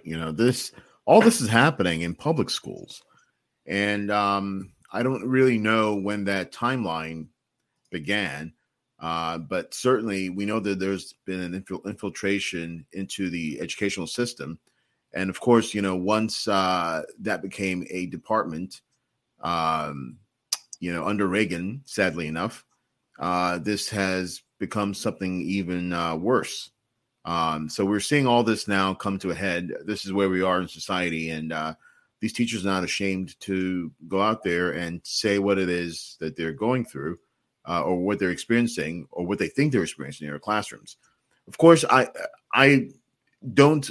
take what they say with a grain of salt in the sense that, this one teacher was talking about how maybe 80% to 100%, I forget how many kids she said in her class were changing their pronouns.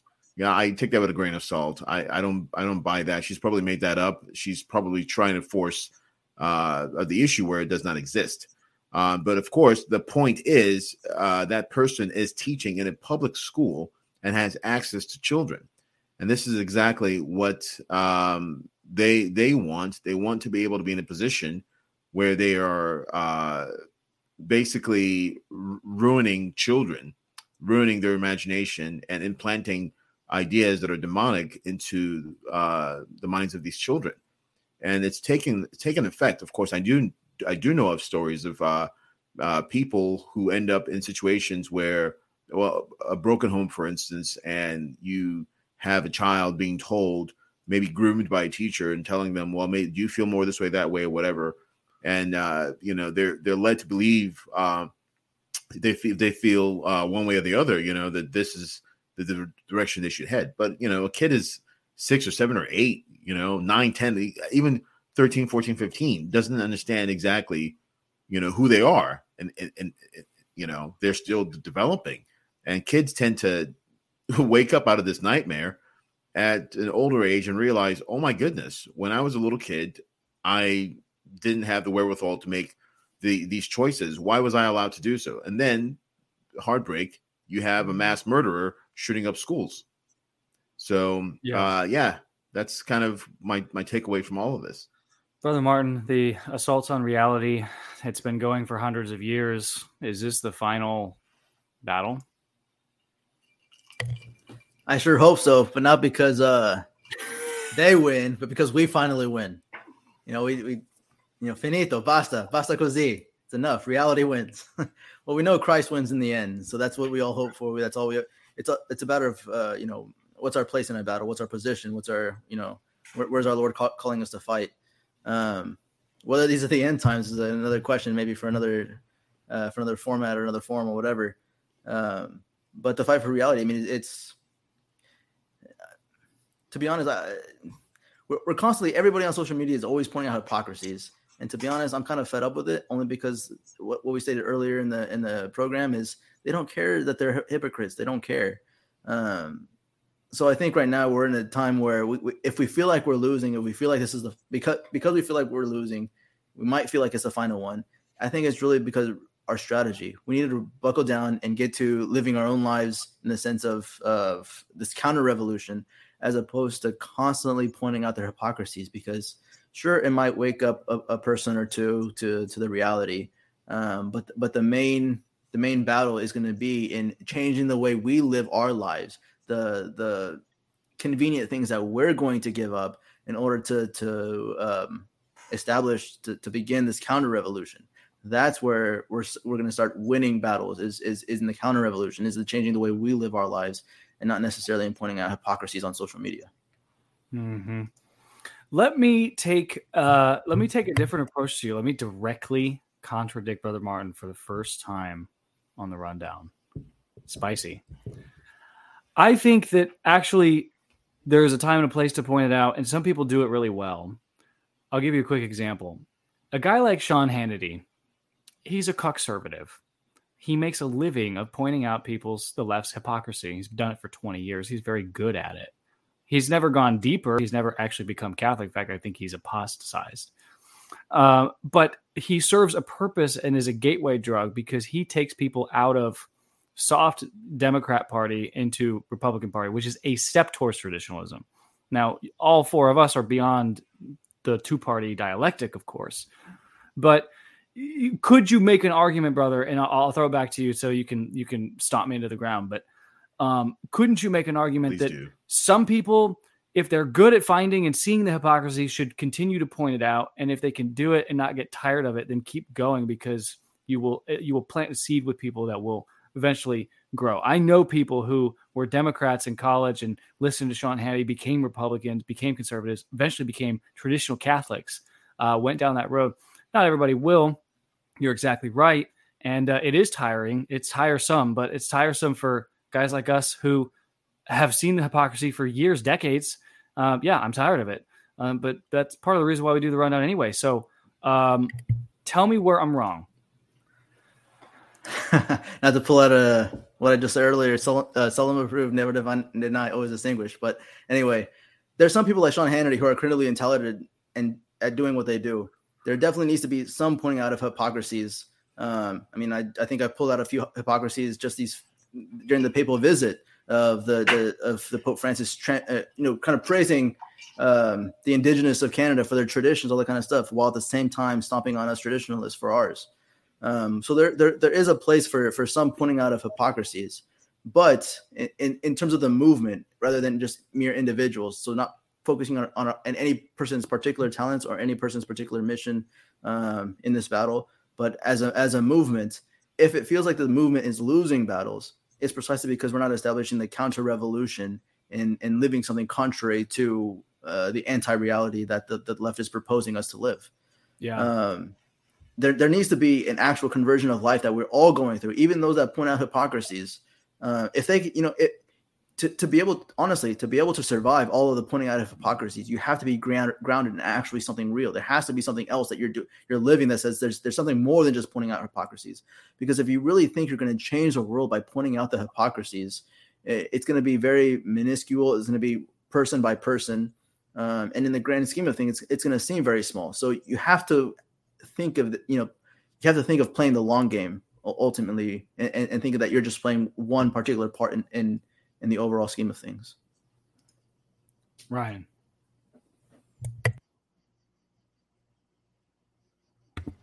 To the conservative stuff or the melange? Just overall to the psychopaths. Yeah. There is one term that was used in there that I don't think a lot of people have picked up on when the one lady was talking about alters, and that's ALTER, by the way, and wondering whether someone's alter was a dog or something like that. Now, alters refers specifically to DID, to dissociative, I can't remember the whole acronym. It stands for dissociative disorder. If I was an actual shrink, I'd know that. But it's a really debilitating mental disorder where it's what they used to call alternate, what colloquially is called alternate personality. And, people have alters, that's how you refer to the other person that seems to be, as far as where they're sitting in a secular viewpoint, who is inhabiting their body and doing things and doesn't see, and the psychological struggles people with that work through. It's a very complicated thing. It's extremely hard to treat, and now that is starting to mix with so much of the transgender stuff. Is my alter is a man, but I'm a woman, and maybe that's because in my interior body is a man when really I'm a woman, and or my body's a male and interiorly I'm a woman, and exteriorly whatever. It's like it's spiraling out of control into really crazy things. And there was during Operation Monarch, and I'm sure a good number of our listeners know about that, which has been declassified, so that we're in conspiracy fact rather than conspiracy theory. One of the things that they'd worked on, apart from trying to create mass shooters who will work when they hear Catcher in the Rye and stuff like that. One of the things they worked on is creating dissociative disorder in people, multiple personalities, essentially, how to create that. And of course, the reason they wanted to create that, the way I surmise, is the elites wanted to create this for their sex cults and get women that they've groomed through whatever, or boys, God forbid, all of it, God forbid, but and groomed in their sex cult, create a personality that will serve them in those ways. And that seems to be like there is a psychological understanding of how to actually manipulate, disassociate that person from who they actually are, and to create the beginnings of another personality forming. Some priests that I know think that really the whole thing, the entire area, is purely demonic, and the demons are, it's either possession or extreme obsession. I'm not in a position to evaluate that on either side psychologically or as an exorcist. I'm just not. But whichever way that actually works, there is a method, and a lot of the grooming tactics, especially in childhood, are replicating stuff that they were doing in Operation Monarch. And that's one of the scariest things I'm looking at, to me, as I see a lot of this stuff come together. And I wasn't even I haven't thought about this type of thing for a long time until I heard that girl say alters. And I remembered some of the stuff I was reading about this years ago when the transgender thing first began to explode. Right. And now as it goes, like we saw last week, the woman who thinks she's a cat and she tries to modulate her meows to, which I laughed at hysterically, but but it's terrible because this is a person who has a mental disorder, who is suffering. And I don't want to laugh at her suffering, even though it is hysterical. No, but she did say she has a specific meow for "I need to be wiped." Right. Come on. Yeah. Which is, but then, people who think that their alter is an animal, and then you see people in public that are acting like animals. You almost wonder, is this not the case that they're actually, this is kind of an effect of the grooming through school, and when you look at all these teachers freaking out when people call them on the carpet for these things, you can tell, at the very least on that level, the demonic level of the maniacal desire to ruin people's kids is what they understand it that way. That's what they want to do. Yeah. To me, the most disturbing video of any of them that we saw were the two Globo homos who were shopping for their surrogate mother, trying to groom their child that they're going to seize from the woman, into having luscious hair and big eyes and certain facial structures. The eugenicism has reached a pinnacle point. Genocide of unborn humans continues, even in this country, even with Roe being overturned. The majority of the population lives in states that are still butchering babies. So the truth of the matter is that now we're just going to go shopping for our perfect trophy child and design our bespoke life together, an artisanal lived experience where we design not only our careers, ourselves, our own bodies, our own identities, our own hair plugs, as the guy admitted to, or twice, he said. But now we start designing human beings that we want to claim for our own offspring. I think that's extremely disturbing. All of it's disturbing. Let's do one more around the horn, then we'll continue and land the plane on the show with our unpopular opinions and our grifting segment. But the around the horn, brother, you already alluded to it. I think you get a gold star for already kicking it off in terms of practical things we can do to combat this stuff. Is there anything we can do? What can we be doing? How can we live in the real? I'm going to go to James first. How can we become counter-revolutionaries? How can we maybe the low bar is how can we just protect our children from this, right? James, thoughts? We're living in a truly weird time, if I can even put it that way. It's not a time that you and I grew up in. It's a different time. And so we're having to find ourselves, wondering. Our parents didn't have to deal with this, and this was not even 40 years ago. But here we are in this time, and we're having to sort of pull from our memory those things that we did in our time to sort of, feel alive and to live within the confines of what that reality is supposed to be, not within the confines of a made-up reality.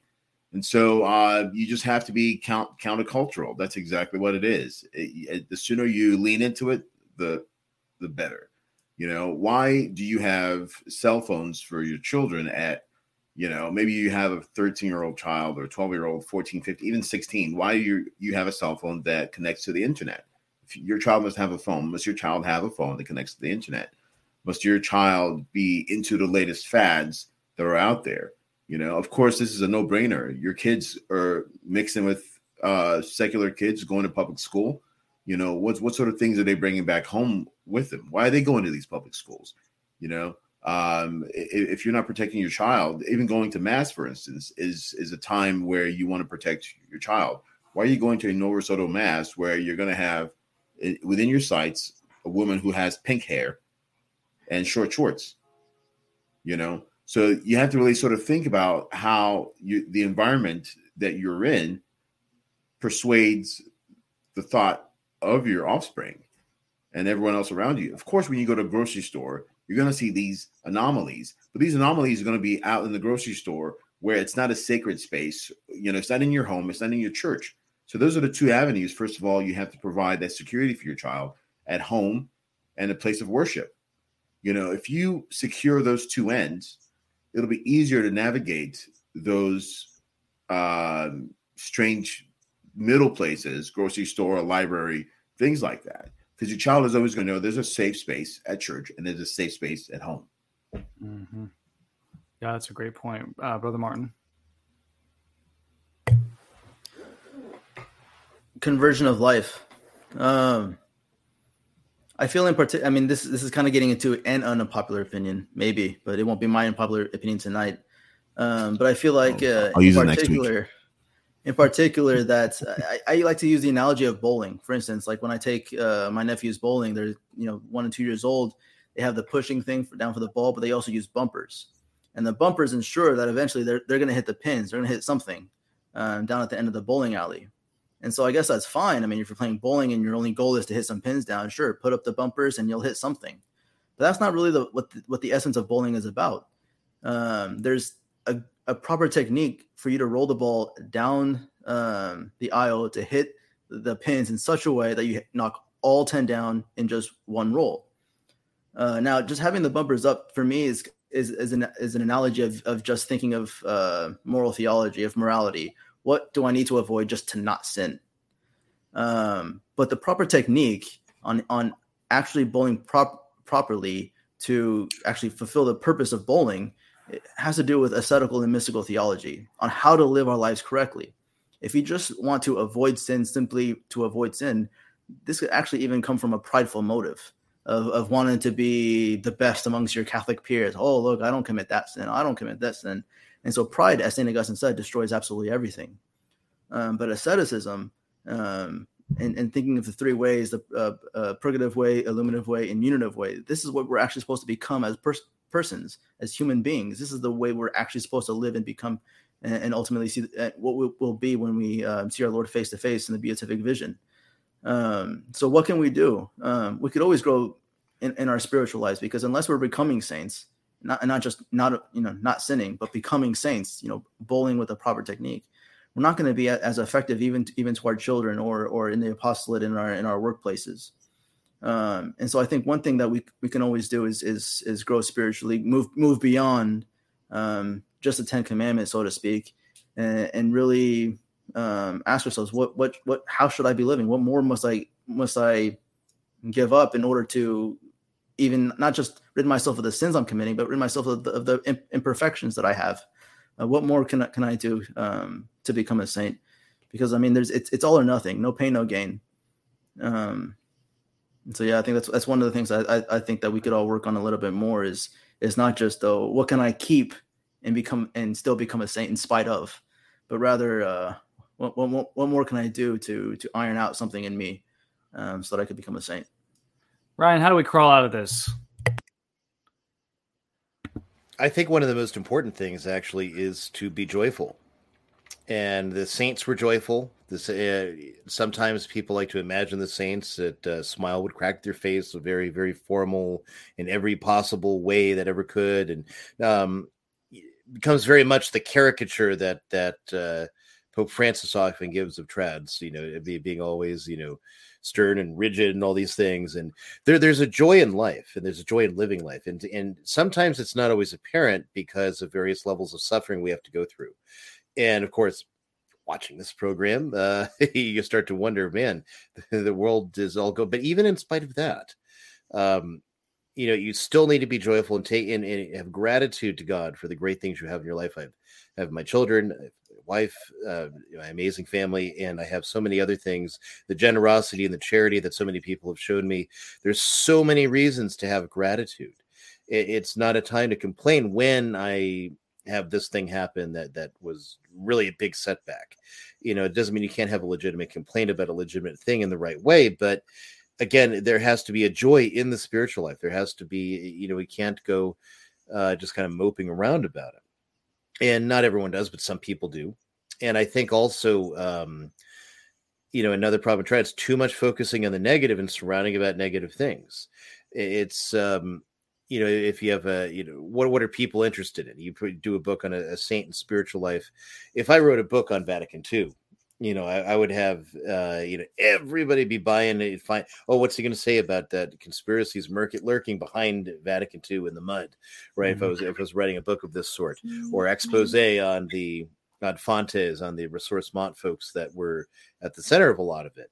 If I was going to write about their lives and their doctrines, everyone would buy that book. How about Here's How to Be Holy? And, get some response. People have bought it, but it's not a big seller. I mean, even amongst trads, most trads are doing what? And I'm not even griping for business thing. In general, what are most trads likely going to have, on their shelves? How many books about being saintly and getting to heaven? And I've known a good number that even if they have the books, what they really read is the salacious stuff in the blogs and this. And there's, a plethora of really great spiritual books being produced by a lot of Catholic publishers, not even just me, right? And so everything that we look at when we approach the faith is to the joy that we should have before the Lord, because he has redeemed us in his blood and given us his victory. And all we have to do is share in it through, through perseverance, through living the lives of the virtues, act of faith. We have to actually embrace the cross too, and do it joyfully. And that's a hard thing for people. See, it's easy to get bogged down in all this stuff and to get depressed, especially when really bad things happen to you. Like we have listeners that have lost their jobs because they took a principled stand and wouldn't get a pokey, and they lost their jobs. I had subscribers that lost their jobs, and they had to cancel. And I get it. And a lot of these people, they had to try as best they could, but you still need to find joy when all these bad things happen, and or really hellish and aggravating things happen, what have you. I mean, you just go through the line. And what do you read in Lives of the Saints? You read that they're joyful. Philip Neri, when Saint Pius V, it sets the Inquisition on Philip Neri, and he's in a position where they could shut him down, and he's joyful about it. And he's not in the slightest bit disturbed. And then it all comes out fine, and he was perfectly fine. And in so many different ways, that's what we have to do. We can't be dour-faced, sour-faced, people. And there are people like that, and we know them. We need to try to improve their lives, or if we have to, separate ourselves from the negativity. We can't be caught up in that. You can get your fix of the negativity with the Rundown, and I encourage you to subscribe to the Rundown's own YouTube channel, because the fact of the matter is we're keeping big tech on their toes. They can't take down the main RTF channel if we're just on a little channel called the Rundown. The only thing I want to add, gentlemen, is I want to take a little bit of what all of you said and appropriate it to my own opinion, which can be said as follows. Fountain pens and teacups with saucers can help turn this around. What do I mean by that?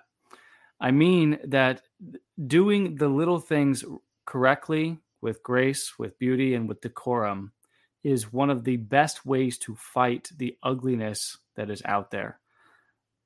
When a woman attracts the attention of a man, she turns his head long before she ever turns his heart. That's the power of beauty. And all of you said that we need to live our lives either joyfully or beautifully, or in ways that are counter to the ugliness of the world, which is prevailing and pervasive. So people can make fun of the so-called trad aesthetic. People make fun of that all the time. They're like, oh yeah, you guys just are LARPers. You like to wear suits and bow ties and smoke cigars. No, actually it's not a LARP. It's a life. It's how we live. It's how we reclaim masculinity. It's how we reclaim and establish gender roles in our lives, in our family, in our culture. And one of the very specific, concrete things that my wife and I have learned, for example, about avoiding these negative things, is with the topic of divorce. We simply do not discuss it ever. It doesn't come up.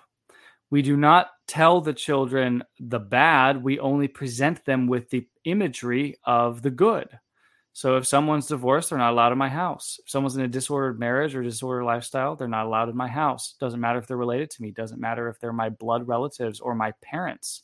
If you choose to live outside of the sixth precept of the church, you're not allowed in my house, because I cannot afford for my children to see you as an example at all. And in that way, and in cutting it off and in excluding the bad imagery from their imaginations and only reinforcing the positive image in their imaginations, I never have to say anything about it at all.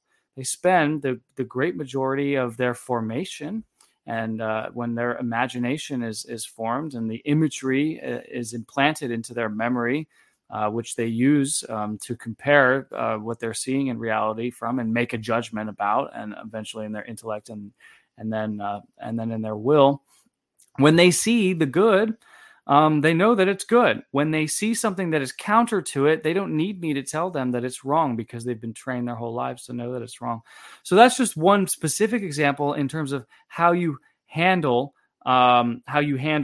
one particular topic. Now, imagine if you did that in all aspects of life. Imagine if our children only saw beautiful things, only read good books, only partook in good, wholesome, healthy activities, only had positive influences around them and good traditional Catholic friends, and they only ever saw the traditional Latin Mass, and they only ever were homeschooled or went to an SSPX school or somewhere safe, and they, when you start to peel it back and you make this their experience, that's how you equip them.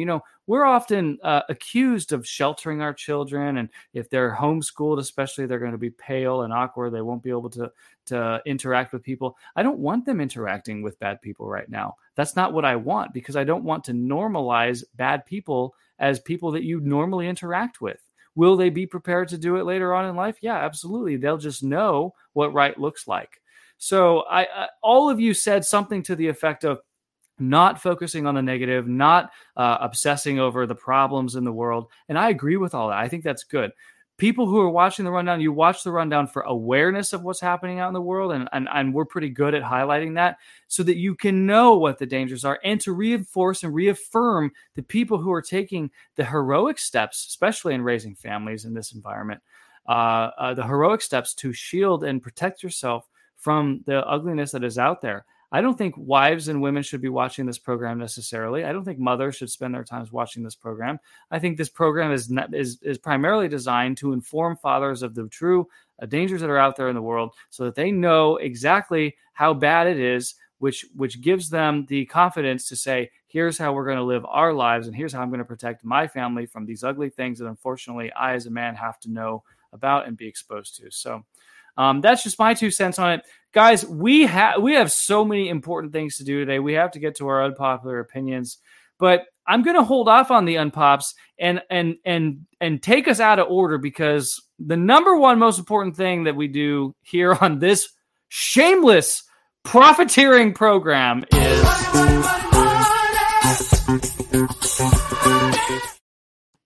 And you're coming to me first. I have been, I think, in this building twice this week. And I've mostly been moving around, driving in all directions, large vehicles of various sorts. So I just wanted to really take the opportunity to thank and give my gratitude to everyone who has taken, what was it, First Mike's extemporaneous admonition to everyone to donate. And mine as well, that I'm open to receiving such things. And it really is a true act of charity that I'm just overwhelmed with. People have parted from hard-earned money. In some cases, some people gave a very large donation, which I'm extremely appreciative of. I'm just too out of sorts at the moment to send a proper thank you note. So since everyone has sent me something referenced that they saw on the program, I want to thank you here, and I will be sending a proper thank you note when I get settled. And so we've just had a hectic. The house is actually empty now, thanks be to God, and I just got a few things to clean up around there before I turn in the keys and move into the next adventure and muddle through the other paperwork to get our house set up where we're going. And so at the moment, we're going to have a fun little camping adventure for the rest of the summer. And I will be back in here managing things, hopefully getting caught up. So that's why I haven't had new productions of books. I haven't had new things because I have to constantly, run around with the U-Haul of this or, what have you. So so there's that. So anyway, so thank you everyone who it's been immensely helpful. One, filling up gas and things like a U-Haul. My truck is not entirely gas efficient, honestly. A couple other things that had to be filled up. So it's so that was a huge help there, and other places too. So I'm just trying to work through a lot of other things, but we're going to get more books coming out soon. I'm just going to pick a random book here. Since Brother Martin was talking about it and I was talking about it, I do have Mystical Theology, Layman's Guide, and I am going to get Volume 2. Volume 2 is like there's one more section that's got to be edited, and I can hopefully get back to that next week and get Volume 2 out, which I know people have been waiting for. Oh, there. Put that back. So So again, my gratitude to everyone. It's really overwhelming. So many acts of charity from people. To part with your hard-earned money and give it to a fool like me, just so I can move that set. And I don't know if that's good karma. No, I don't believe in karma, but for always leaving tips and helping GoFundMe causes that I knew people needed and whatnot, so on and so forth. And it just God's just generous providence in all of it. So that's really all I've got.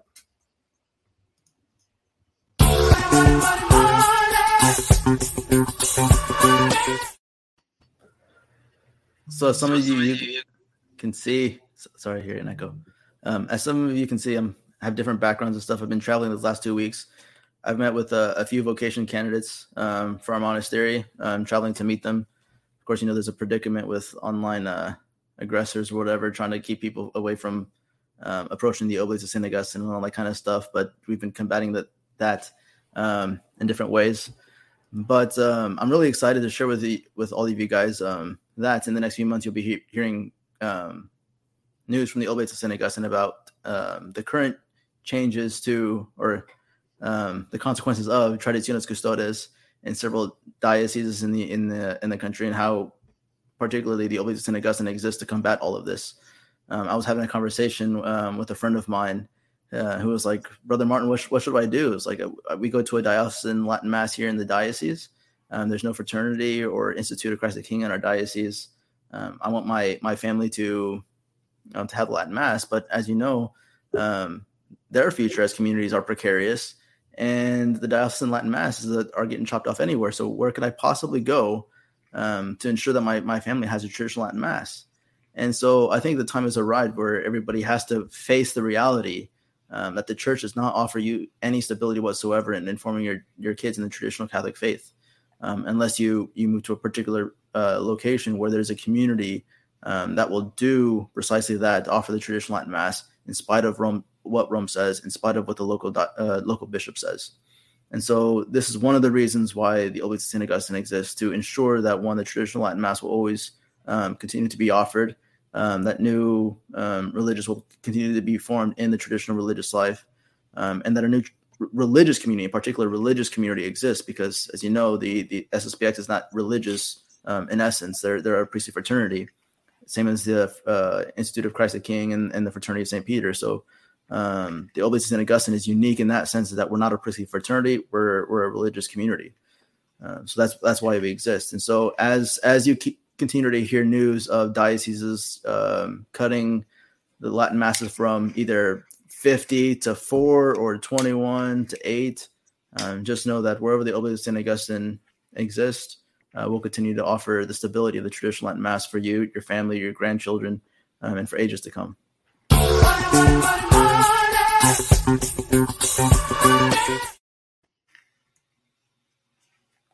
Hello, everyone. I'd like to bring to you this book this week. This is called How to Resist Temptation. This is a book written by Father Remler. I believe the first edition of this book was 1939. I could be wrong. In any case, it's now being republished by Sophia Press. They made very, very minor changes, inconsequential, in my opinion. In any case, this book is about temptation, and I read this book while I was on retreat. I had seen it before and hadn't really paid much attention to it, but I decided to delve into it while I was in a state of mind that would help me to sort of really sort of appreciate what the book had to offer, and it did not disappoint. So this book basically talks about how temptations come and what kinds of temptations there are out there, and how to be ready to do battle when you are assailed with temptation. The author also talks about certain misunderstandings and misconstructions we have with how we understand temptation from our own perspective.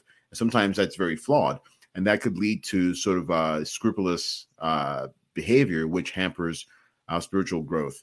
And basically even narrows down what is willful and unwillful temptation, and gives you that sort of, what I would say, that nuance, which helps guide you to making very good decisions all around. And I would basically recommend this book. It's a short read. I believe it's 149 pages, 146 pages. Very short read, and very, very good for anybody out there who's aspiring to sort of understand how they work and how they can move past certain triggers in their habits. And I would recommend this for everybody. It's called How to Resist Temptation, and it's by Father Francis J. Remler. Excellent. Okay. Where's my button here?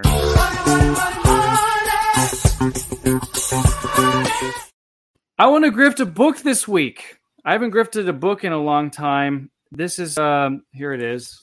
Can you see it? It's called Climbing Parnassus. It's a new apologia for Greek and Latin. I think Ryan will really like this. I want to read you the first sentence. By the way, the foreword to this book was written by none other than William F. Buckley Jr. May have heard of him. He was a minor known character in history. I never touched a trained mind yet, which had not been disciplined by grammar and mathematics. Grammar, both Greek and Latin, nor have I ever discovered mental elegance except in those familiar with Greek and Latin classics. This was written in 1917, this quote, by William Mulligan Sloan, professor of history at Columbia. It used to be that high school students in these United States were familiar in Greek and Latin. It's not that hard. It's not the hardest thing in the world. It is almost the definition of a classical education, in fact, or at least a prerequisite to it. Many of you who are watching are young families or are homeschoolers. Many of you are grandparents who are making sure that your grandchildren are growing up in the traditional faith. One of the most essential elements, in my opinion, of combating this madness that we've been talking about today is being grounded in the classics, being grounded in history, being grounded in your identity. Identity is going to be my unpopular opinion, by the way. But how do you do that? How can you read? How can you not? How can you live a life in which you don't absorb the Western canon? Is what the great books. You know, John Senior put together a list of the great books that are in English, but some of them, many of them, can be read in Latin and Greek. And look, I'm not a smart guy. I went to a state school in Texas, and I don't speak Latin or Greek. I'm okay at Latin, not as good as Ryan, not nearly as good as Ryan, and I know nothing about Greek. But that doesn't mean that my children can't learn it, and that doesn't mean that I can't attempt to teach it to them. So this book will at least give you the reasoning behind wanting to give your children the tools to have an elegant mind and a well-trained mind. Because honestly, you could be simplistic and say, if you just know grammar and logic, you'll escape all of this madness, this grooming madness of the world. I mean, what are these people attacking right now? They're attacking grammar. So why don't we just reclaim grammar? All right, let's get to the unpopular opinions. Ryan, you are always up with the unpop. Up first. Muted. How are you muted? Okay, so I'm not sure how that happened, but anyway, if I could do one thing slightly unorthodox, I know I forgot a grift that. So again, being so overwhelmed.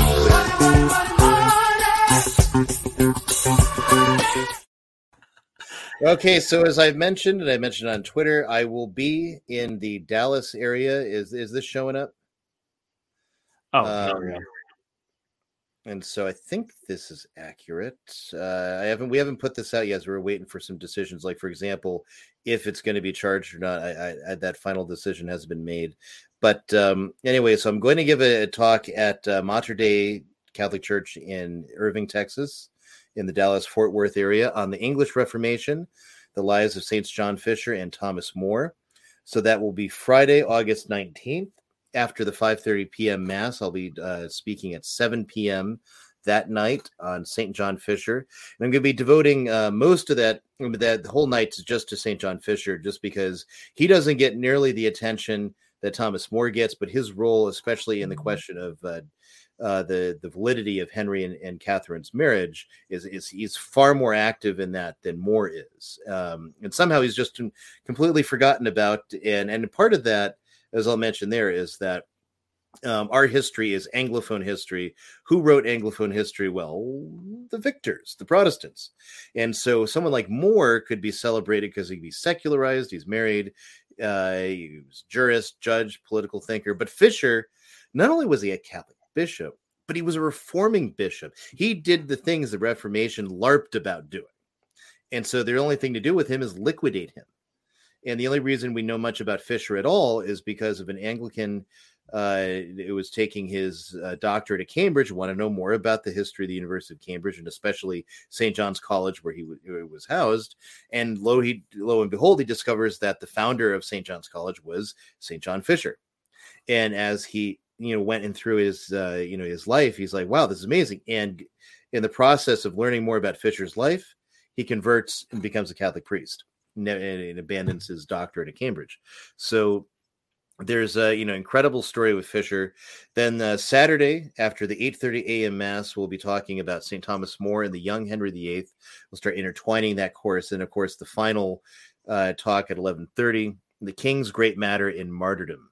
So as always, I give a PowerPoint, which is essentially just pictures to keep me focused on where we're going to go, and the so you're going to hear me blab, and I have a lot of, great pictures of documents and other things to show off there. So if you're in the Dallas-Fort Worth area, reasonably close, I do invite you to come. It'd be great to see you. I will also be selling books there because I got to get that, maximize that grift.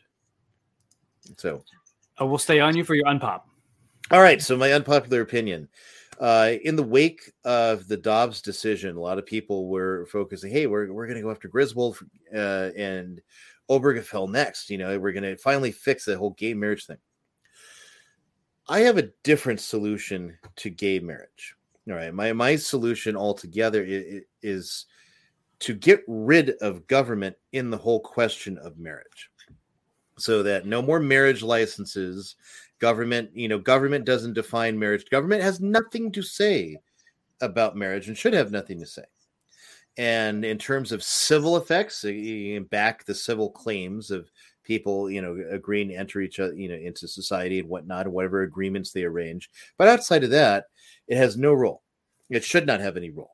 And by doing that, you essentially solve that entire question. There's not going to be a danger that churches are then going to be required in the future to administer gay marriages. There's none of that's going to happen. If they feel really so strongly that they want to get married, they can go to the Methodist church or someone who will make them feel good about themselves. I don't know. Stop playing this farce that marriage is a thing that you can do before a secular magistrate, a JOP, because what's the first thing a communist did?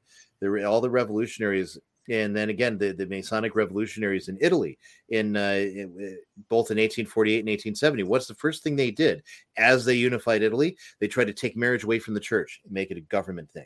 And you had secular marriages. Anyone who's ever read Don Camillo, right? The amazing set of his short stories about a priest in the Po Valley in northern Italy, and of course the communist mayor. There were the possibilities to do civil marriage, but largely because of Don Camillo, there had never been a civil marriage in that particular valley until a new right priest after the council comes to town in the 5th book, Don Camillo and the Flower Children. It's also called Don Camillo and the Hells Angels, a different title. But anyway, same type of thing where he, is, trying to keep the tradition going, but he's overruled by this priest who's sent in by the new bishop to enforce the council. So the people say, oh, you won't marry us to the old mass? Okay, we'll go get a secular, marriage. And Don Camillo's like, there has never, ever been a secular marriage in this valley. And then, it's like, but now you're going to cause it to happen because you won't allow the old mass, right? That came in Italy by the revolution against the church. So government, the secular government especially, should have no business in marriage. The marriage license you're forced to get, I hold it as completely worthless, as of no consequence whatsoever. It's only what happened in church that matters. So the solution to getting rid of gay marriage is you get the government out of marriage altogether. Brother Martin. That was pretty good. Hold on. So this past week, a small debate erupted on Twitter about during the procession at the beginning of Mass or at the end of Mass, whether or not the laity should bow to the priest as he passes by. And people were like, oh, it comes from this place. It's the tradition from here. Oh, it comes from this place. It's the tradition there. But the reality is, and unfortunately, I think it's very much skewed for us traditionalists now in the 21st century, because we're trying to be what the church always was, but none of us were ever there. I mean, we were born, 1970s, 60s, 70s, 80s, 90s, later on, pretty much after the council, that we don't have a lived experience of what tradition was back in Europe prior to the Council of Baltimore, anything like that. What we often forget is that in the early 20th century, the early 1900s, a lot of immigrants came to the United States from Eastern Europe, from Western Europe.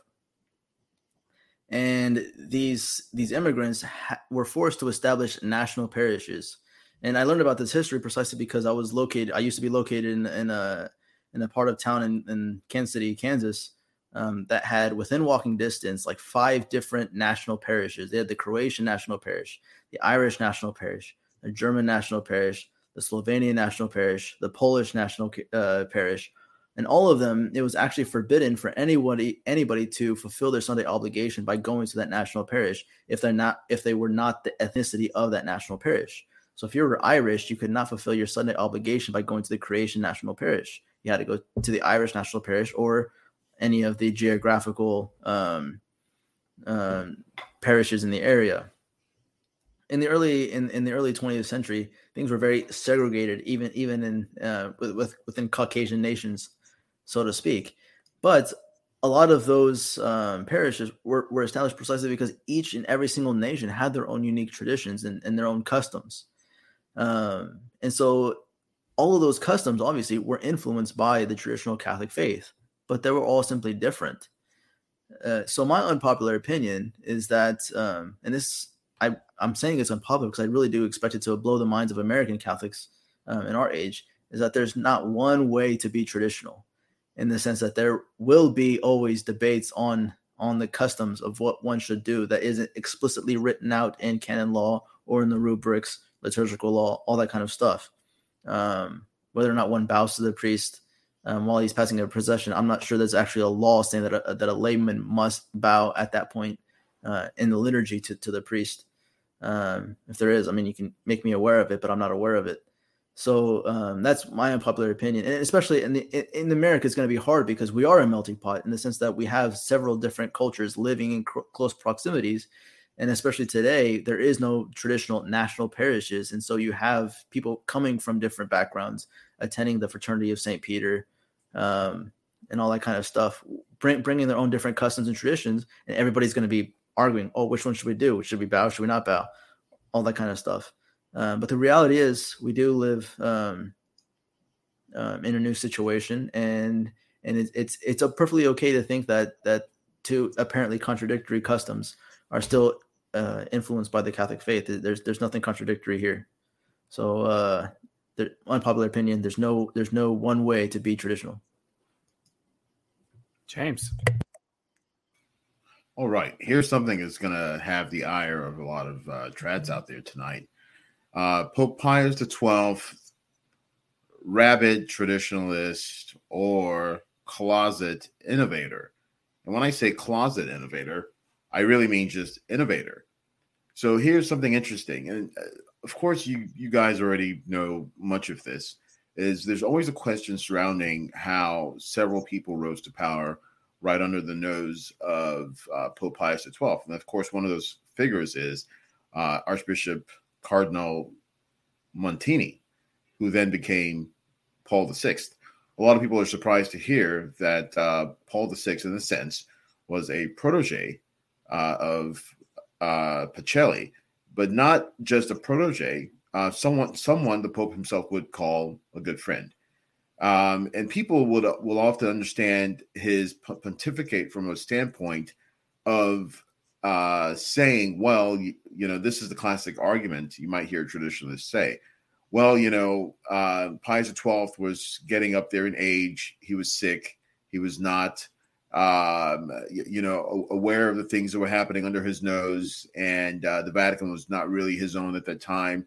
But the truth of the matter is a lot of his innovation started well before the 50s. Now, some of you may not even realize this, but there was a Congress in Assisi back in 1953 or 54. I'm not sure. This was the first Assisi moment, right? So it was before JP2, it was before Pope Benedict, and definitely before Francis, right? But this was a different kind of Assisi. In a sense, this was the Assisi for the liturgy, for the customs within tradition in the church. And at this very meeting, Pope Pius XII gave a speech basically lauding his achievements as he saw it at that time. And at that time, what had already been test ballooned at certain places were, for instance, that the vernacular could be used in the administration of the sacraments, and the faithful could recite certain parts of the Mass that would have ordinarily been recited by the server, and that women could, albeit to certain conditions, sing in the choir. And of course, we have the change of the Holy Week in 1955, but which was preceded by the change for Easter Vigil in 1950. Ladies and gentlemen, so what are we looking at here? Are we looking at something that we would like to sweep under a rug, or are we wondering exactly how we got where we are? And if we're wondering how we got where we are, perhaps it just helps to look back and basically understand that missteps were taken by Pius, which I'm not judging his intention in doing what he did, but I am judging the exact things which he did, which have now resulted for us in what we now call the Mass of Paul VI. Now, this is really interesting. Listen to this. I'm going to read this. This is a statement from Paul VI in his Apostolic Constitution on the Missale Romanum of 1969. This is what he says in closing. He says, "The beginning of this renewal was the work of our predecessor, this same Pius XII, in the restoration of the Paschal Vigil and of the Holy Week rite, which formed the first stage of updating the Roman Missal for present-day mentality." Oof. So I end with this question. Was Pope Pius XII a useful idiot, a willing idiot, or was he a willful, willing innovator? Man, James, where were you when I was debating all them cities on Twitter, man? Yeah, James was MIA during that whole thing. I know, man. Let me hang. We need you, man. We need He you. has a job or something. I have a job or something, Ryan. Thank you. That's or exactly something. Right. Oh man, Or useful something. idiot. Okay. Wow. All right, here we go, guys. All of you have brought your most incredibly unpopular opinions to the table, but I'm about to pin you down and destroy you, just like the last week or the 2 weeks ago. Whenever the last time I had a resounding victory was. Let me lay the groundwork here. What we're witnessing out in society with all these crazy people inventing their identities is because there is a want of identity in mass culture, in families, in parishes, communities, counties, towns, schools, families. In America, especially, which we've exported to the West, there is an idea that we can reinvent ourselves or discover ourselves when we leave the house when we turn 18. The idea is you go off and you discover yourself, Johnny. You go decide what you want to be when you grow up. You go take 5 or 6 or 7 years to go through college, change your major 4 times, accrue debt, because eventually you'll find the thing that you really like to do, because that's what it's about, being comfortable and doing the thing that you like to do. You can be anything you want to be, right? You can be famous. You can be rich. You can be someone who you're not. You can be something different. We're talking about being. We're talking about the identity of a person. And with the advent of technology as well, not just the locomotive, but especially the automobile, people are more mobile than ever. You can not only be whatever you want, but you can be anywhere that you want.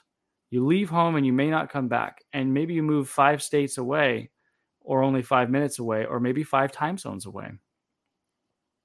And every child in America is expected to zoom out into the world, maybe come back for Christmas and Thanksgiving, but otherwise go establish a brand new identity, a brand new parish, a brand new set of customs. Okay, that's the American identity.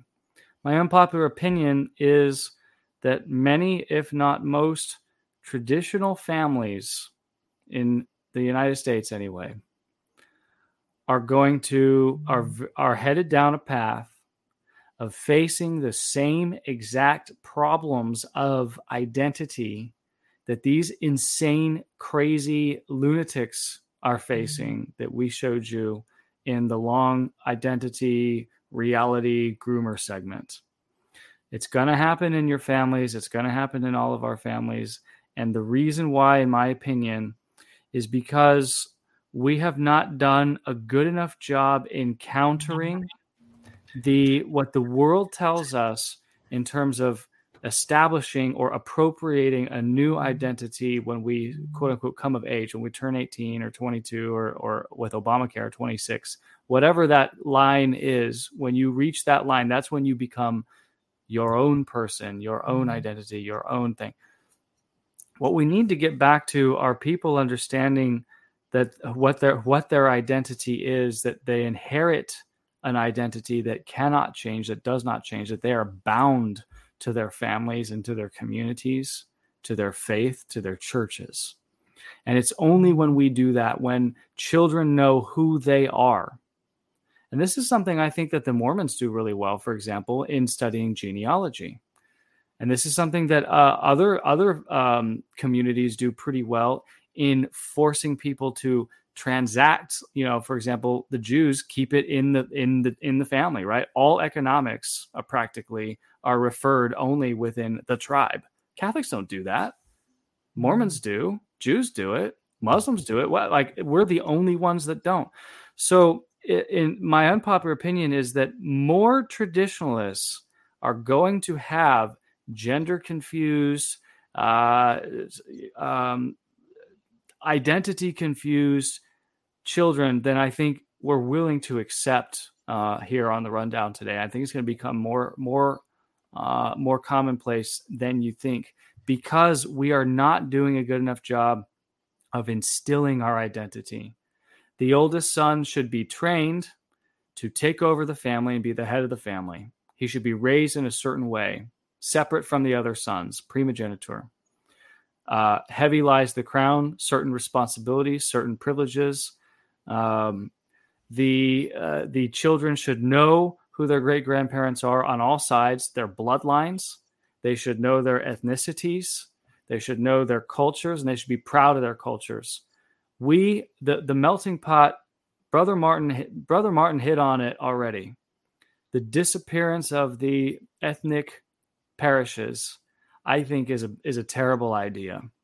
The fact that we are all just basically Caucasian, I mean, except for the 2 brown people on this podcast, but we're all basically American. We're all fundamentally the same. We all have the same, you try to blend everything together. And one person who I know who spent 10 years as a sacristan, as a monk in Papa Stranze, says you don't bow to the priest and you don't genuflect when the cross comes down. Well, Who are you to argue with that? Well, but then again, that's that community, that's that culture. You know what I mean? That's not Eastern Europe, that's Western Europe. But if we're totally just ignorant of it all, and our culture is America, guns, prepping, freedom, 5.11 tactical gear, that's not a culture. Nor is the Declaration of Independence, the Constitution of the United States, voting, freedom, the philosophy of the Enlightenment. That's also not a culture. So what we have to do, unfortunately, we have and this is a long opinion, sorry, but as fathers, we have the burden of not only becoming historians and moral theologians and liturgists and, and to do all of this, to supplement all the things that the church has abdicated. We also have to do the secular things that the secular culture has abdicated. Namely, we have to reconnect with our true cultures, figure out what that is, appropriate it to ourselves, and instill it in our children. And unless we do that, until the redheaded kid named O'Malley, who's floating down the Nile River when he's 18 years old to find himself, to discover who he is, until he knows, hey, of course we all know who he is, right? He's an Irish Catholic. He has a specific culture. He has a specific patrimony. He has certain saints that are taking care of him. He has a family. And until our children know that we have a family from whence we come, our children are going to turn out like no better than the culture at large, because the culture at large we're swimming upstream. It's a tough current. And the only way to be prepared to overcome that current, in my opinion, is to have a true identity, a Catholic identity. All right, that was the longest unpopular opinion in the history of unpopular opinions. Ryan won last week. However, I won on Twitter, and I'm actually not sure how, because I thought for sure, Mike, you would have won hands down. I know. I said libertarianism is gay. So now, anyway, let's see. So we also ran a poll on Telegram. So let me pull that up here. I got that on my desktop. And survey says James won the Telegram. Oh, James the Greater. What was your unpop? You remember? Oh, my unpop was you can't wave that TLM card, because it's just like waving a Vax card. It's saying that you capitulated to the forces that be to give you your rights, and so waving your TLM card from the bishop is like waving a Vax card. Which in a sense is true, because now you only give it a 2-year permit. And who knows if you're gonna have to get, a renewal, whatever. A booster. You gotta need a booster. You gotta need a booster. That's perfect. By the way, just for the record, boosterism is not a culture either. Right. Oh man, are we done here? Is this the end? I guess this is the end. I have a very special outro prepared for you guys. You fight against our rights. You say we all lead lives you can't respect. But you're just frightened. You think that we'll corrupt your kids if our agenda goes unchecked. Funny, just this once, you're correct. We'll convert your children. Happens bit by bit, quietly and subtly, and you will barely notice it. You can keep them from disco. We do have seen now 2 cases that have occurred in children. Both of those children are traced back to individuals who come from the men who have sex with men community, the gay men community. We're coming for them. We're coming for your children.